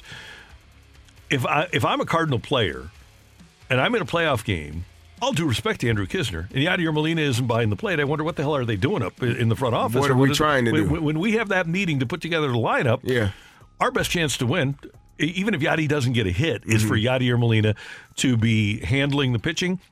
If Jack Flaherty is back on the mound, I want him pitching or catching. I want him catching Adam Wainwright, and I especially want him catching the young bullpen arms. I want him back there for Helsley, want him back there for Gallegos, want him back there for Hicks and everybody else down there. I think the only decision that would be made or would need to be made is a late inning pinch run type of situation where you're either down a run or the score is tied, and you got to get that guy to second base. And Yadi, and I'm talking 8th, 9th inning where you got to get a run in. You got to get that runner over to second at somehow, some way, and you just don't think that Yadi can get it done. And if he does get the second, he's probably not going to be able to score on a single. So those moments, yes, but starting the game and not having him for the entire game, not starting him in the game, I think that would just be crazy to make that decision. And by the way, if you pinch run for Yadier Molina in the next inning, you have to have Andrew Knizner behind the plate. That's not a bad option. Right. He's really ascended both defensively and over the course of the last month offensively. His last week hasn't been so great, but Yadi's been getting most of the time. But if you have to put Andrew Knizner in there when you pinch run for Yadier Molina, that's not a huge It's not as big a drop-off as some of the backups that Yadi has had at the level that he was at before. Right. Yeah, I'm okay with it. And like I said, I think Yadi has to play. And I'm a firm believer that because of his pedigree, because of what he's done throughout his entire career, when those moments come up in games, he's going to make that play. He's going to make that hit. He's going to sacrifice fly to move the runner over. Whatever is needed in that moment, I just truly believe that regardless of what the analytics may say, there is something about players that have done it and that know how to perform in those type of situations that they tend to get it done more times than not. We have a 2-2 game against the Padres, Game 3 of the playoffs, in the 9th inning, and there's a runner at third with 2 out. I think Yadi's getting the runner home. I think he's going to he's going to dump a hit into right field and get the run home to win the game. He's going to find a way. And you believe in your guys. Like I said, there is something to be said about people that have done it before. When you are in those situations and that moment does not become too big for you, it's those players you want at the plate. It's those guys. You don't necessarily want a rookie that hasn't done it before. You want a guy, a seasoned vet that has been there and done it, and you have faith that he's going to get it done in that moment. That's Kerry Davis. I'm Randy Carricker. That's today's big thing. Coming up, one of our favorites, the former Cardinal, now of MLB Network and ESPN. He's just a multimedia guy. Xavier Scruggs is next on 101 ESPN. You're back to the Opening Drive podcast on 101 ESPN. Presented by Dobbs Tire and Auto Centers.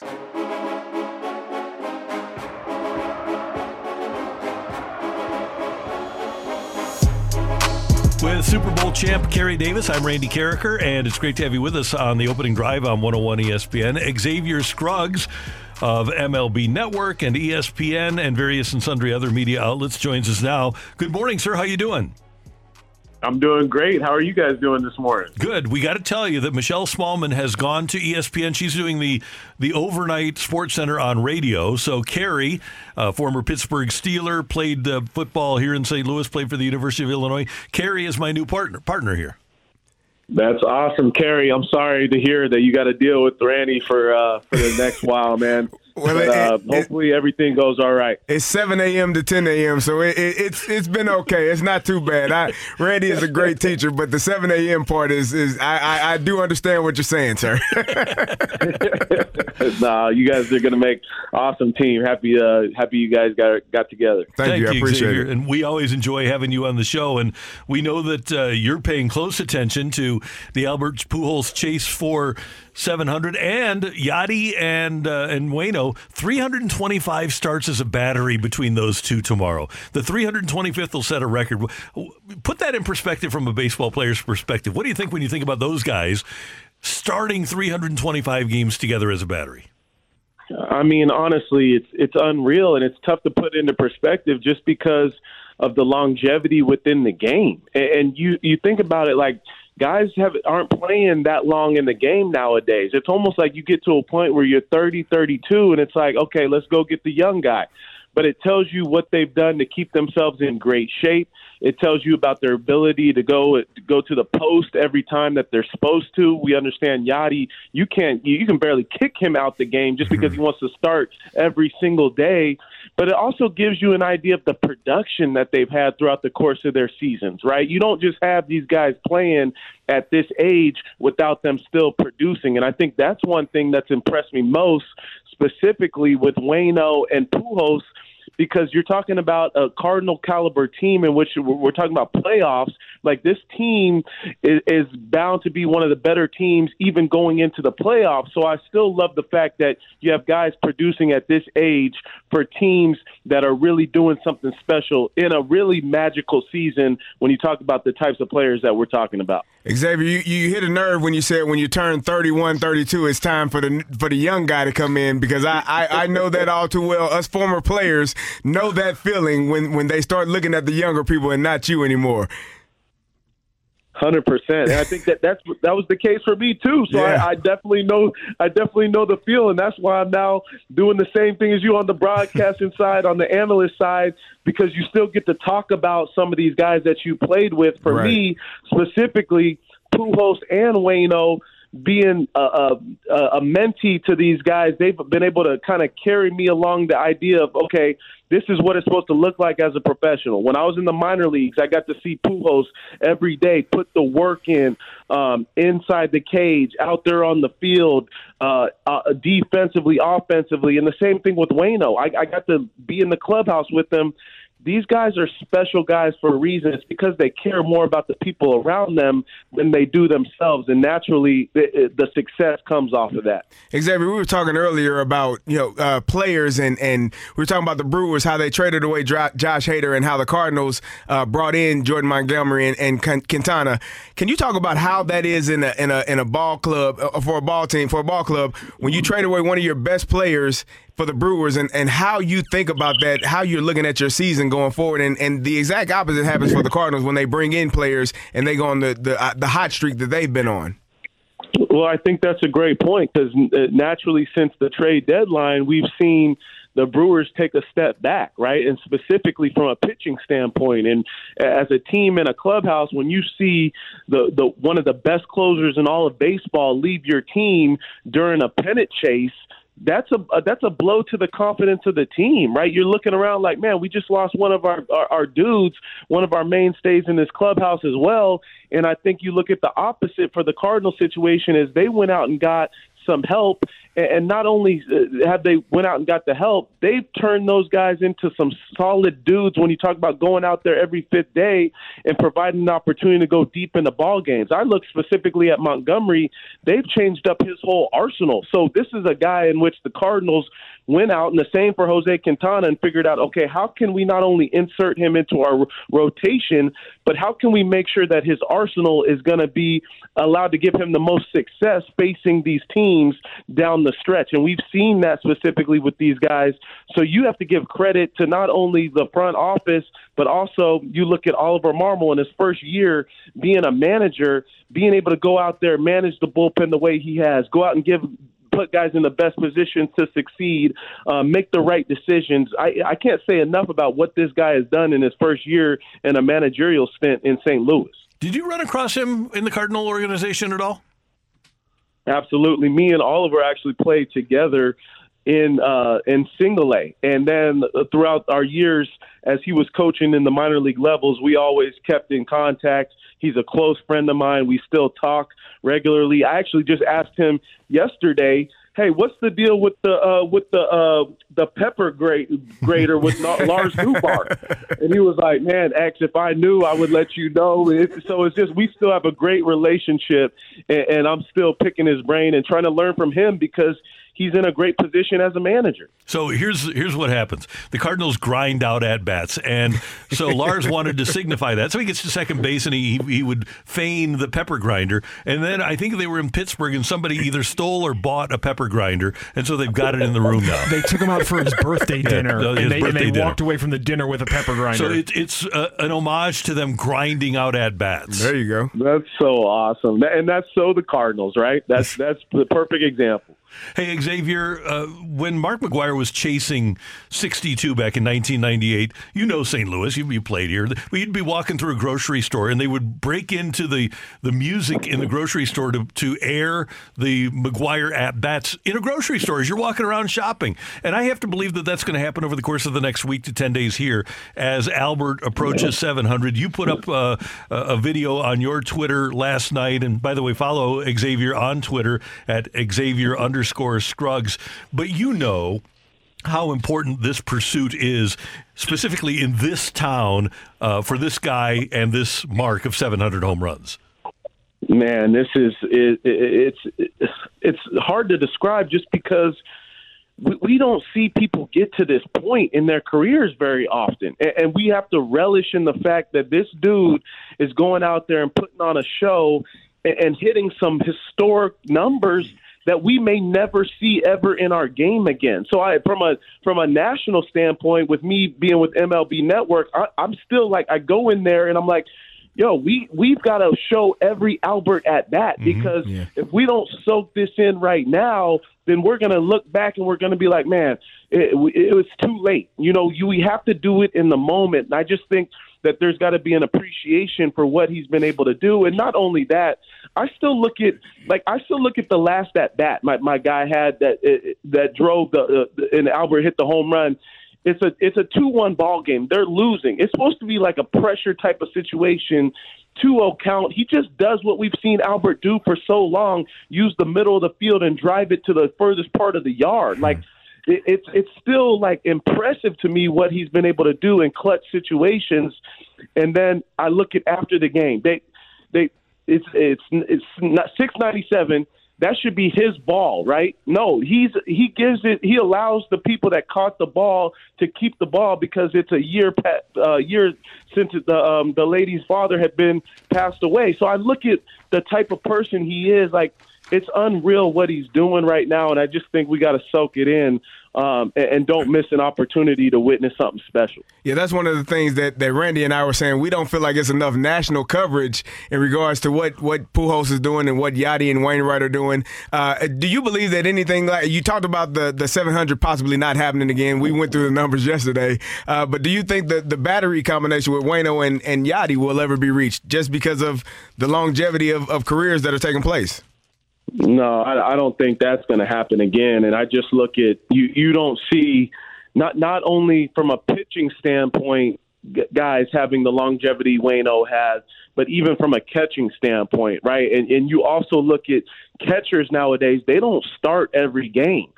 So you look at a lot of times you'll have now the two catchers, they'll split games. Yadi been starting games for such a long period of time, and like I mentioned earlier, he's going to tell the manager, no, I don't need a day of rest. I don't need rest.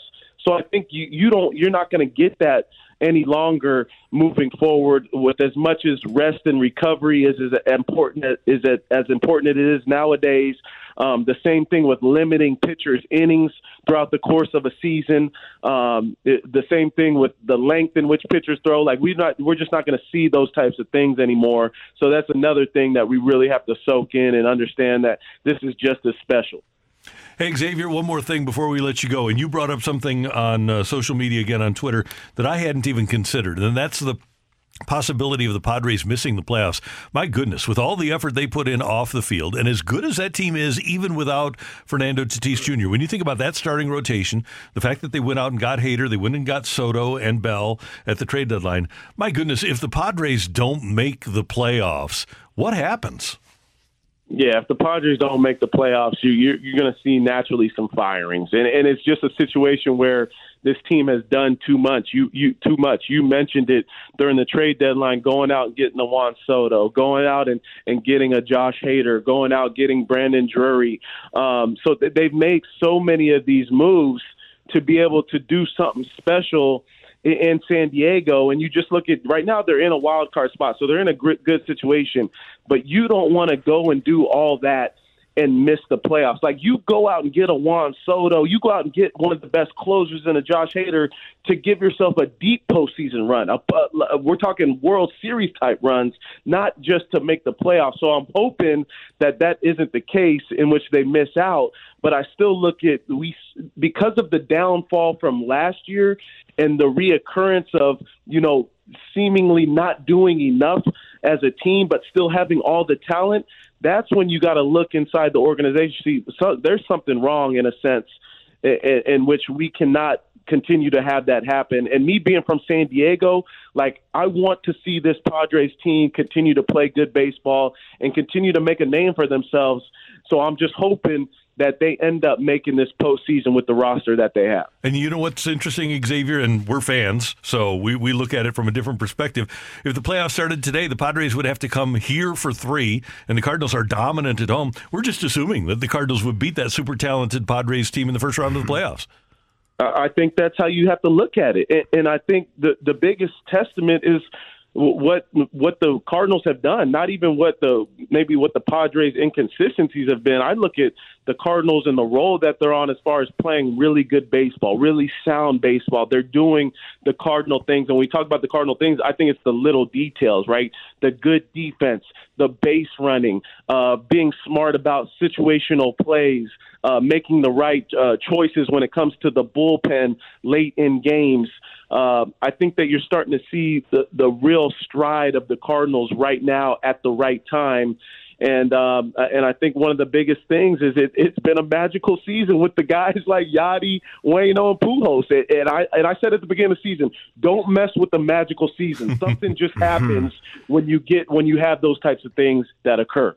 Hey, we're thrilled for what you're doing with MLB Network and ESPN and working so hard and doing great at it. Thanks so much for the time, Xavier. Always good to talk to you, and we'll do it again soon.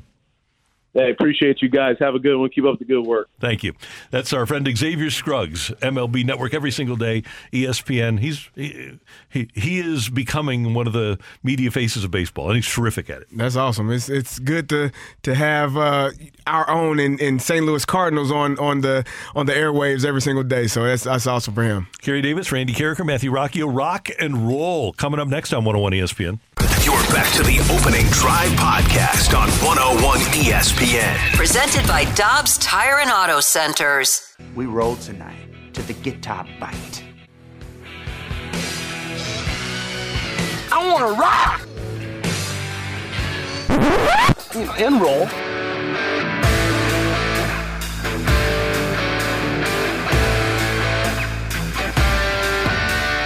Let's rock. Let's rock today. All right. Matthew will rock. Rocchio, get it?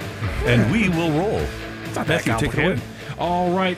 I was going to open this up with some comments from Jerry Jones from about an hour and a half ago, and he decided to follow that up with some even more better comments on his regular appearance on 105.3 The Fan. The first thing I was going to bring up is the fact that he said it admitted to on Sunday watching every single play of the Bengals offense to watch La'el Collins this season.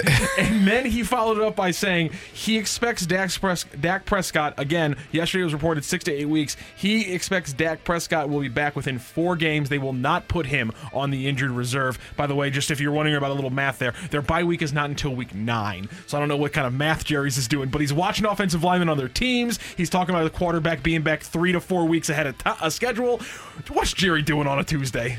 Jerry's doing Jerry things. He's got a lot of money and a lot of time, clearly, to be watching La'el Collins to see what he's doing. And he must also be a doctor because he's diagnosed Dak Prescott and said he'll be back in no time in comparison to the time that the medical staff has provided. He must know all things that we are not privy to. If he wanted to watch La'el Collins play, why didn't he sign him? I mean, you had the opportunity, right? If you wanted to watch him play every day, every Sunday, you could have just kept him in town. It sounds a little bit mad to me, but, there you go. That's Jerry for you. Do you think everybody's saying that they should go out and find another quarterback, but it's hard to bring in a new quarterback? I know Cooper Rush isn't the most gifted guy in the world, but it's hard to bring in a new quarterback and get him acclimated. I think the initial thought would have been Jimmy Garoppolo, right? That would probably be the first name that came to most people's minds. But the terminology can be so vastly different from one organization to the next. It may take you 2 or 3 weeks to actually understand the verbiage and understand who is doing what, and what you say in one on one team might mean something completely different on another team. And that is the most critical position on the football field. You don't want to have your quarterback saying something and thinking something that is not taking place. And probably by the time he actually became acclimated to the new terminology and the new playbook, Dak would be ready to be coming back. It really serves no purpose of bringing in another quarterback with this short a time that Dak will be on the shelf. Will the Cowboys ever win a Super Bowl with Jerry Jones as the owner again, Randy? Will not happen. No. He's just too invasive. And I just think his ego's too big, and you got to have thinkers. You got to be willing to take other people's opinions. I think every year we get a draft story where it's like Steven and company had to hold him back from getting to the phone. Yeah. That you can't win with that kind of mindset. It's never going to happen. I think their window probably closed with this group. It probably closed a couple of years ago when they had that offensive line and Zeke was able to run. You had Cooper and you had Dak playing at a high level.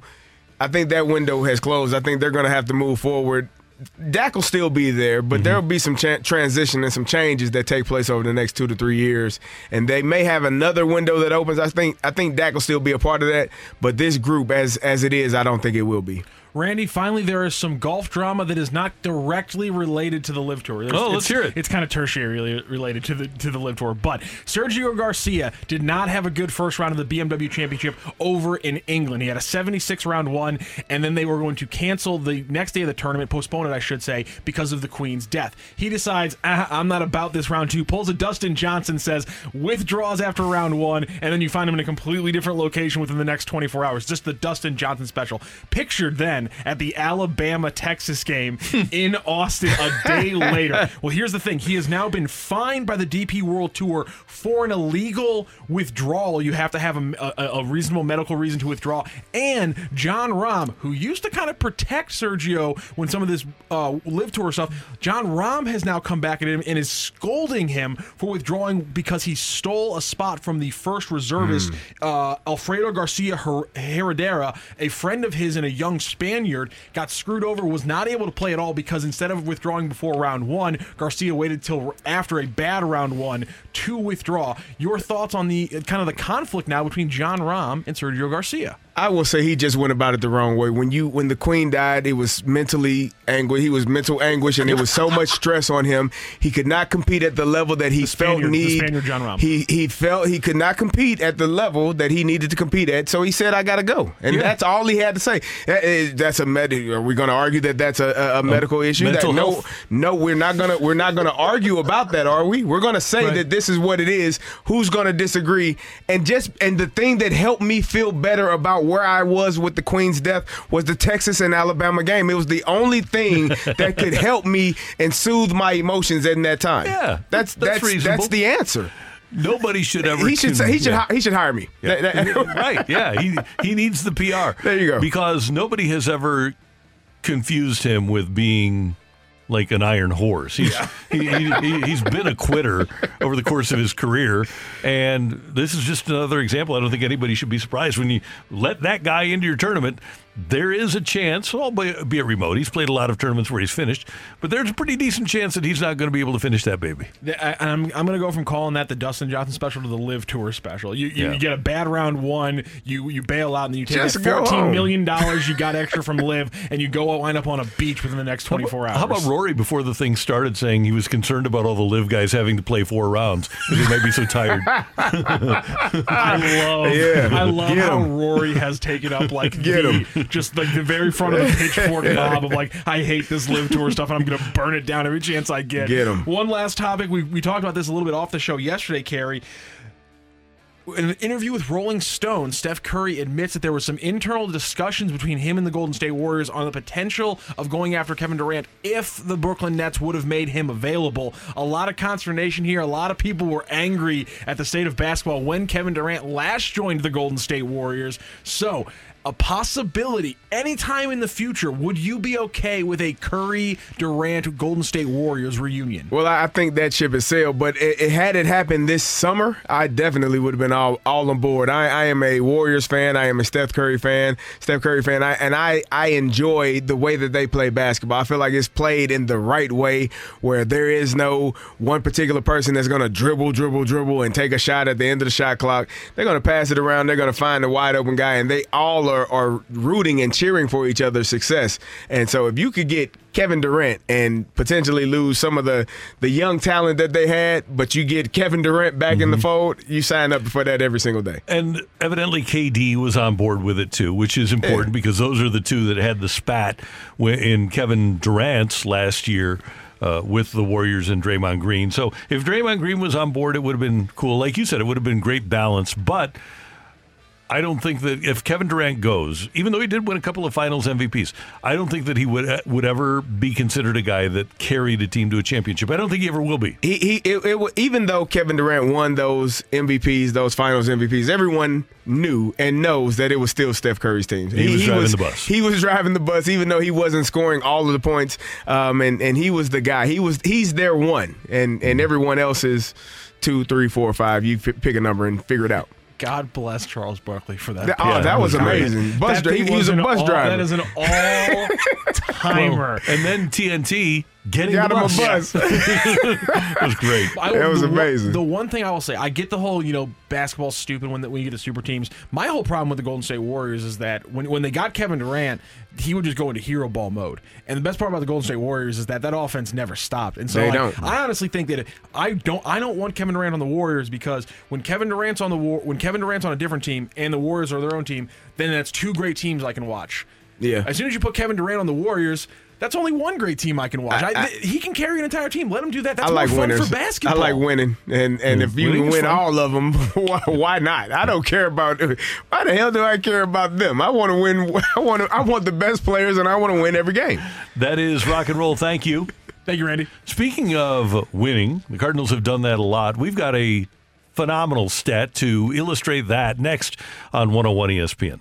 You're back to the Opening Drive podcast on 101 ESPN. Presented by Dobbs Tire and Auto Centers.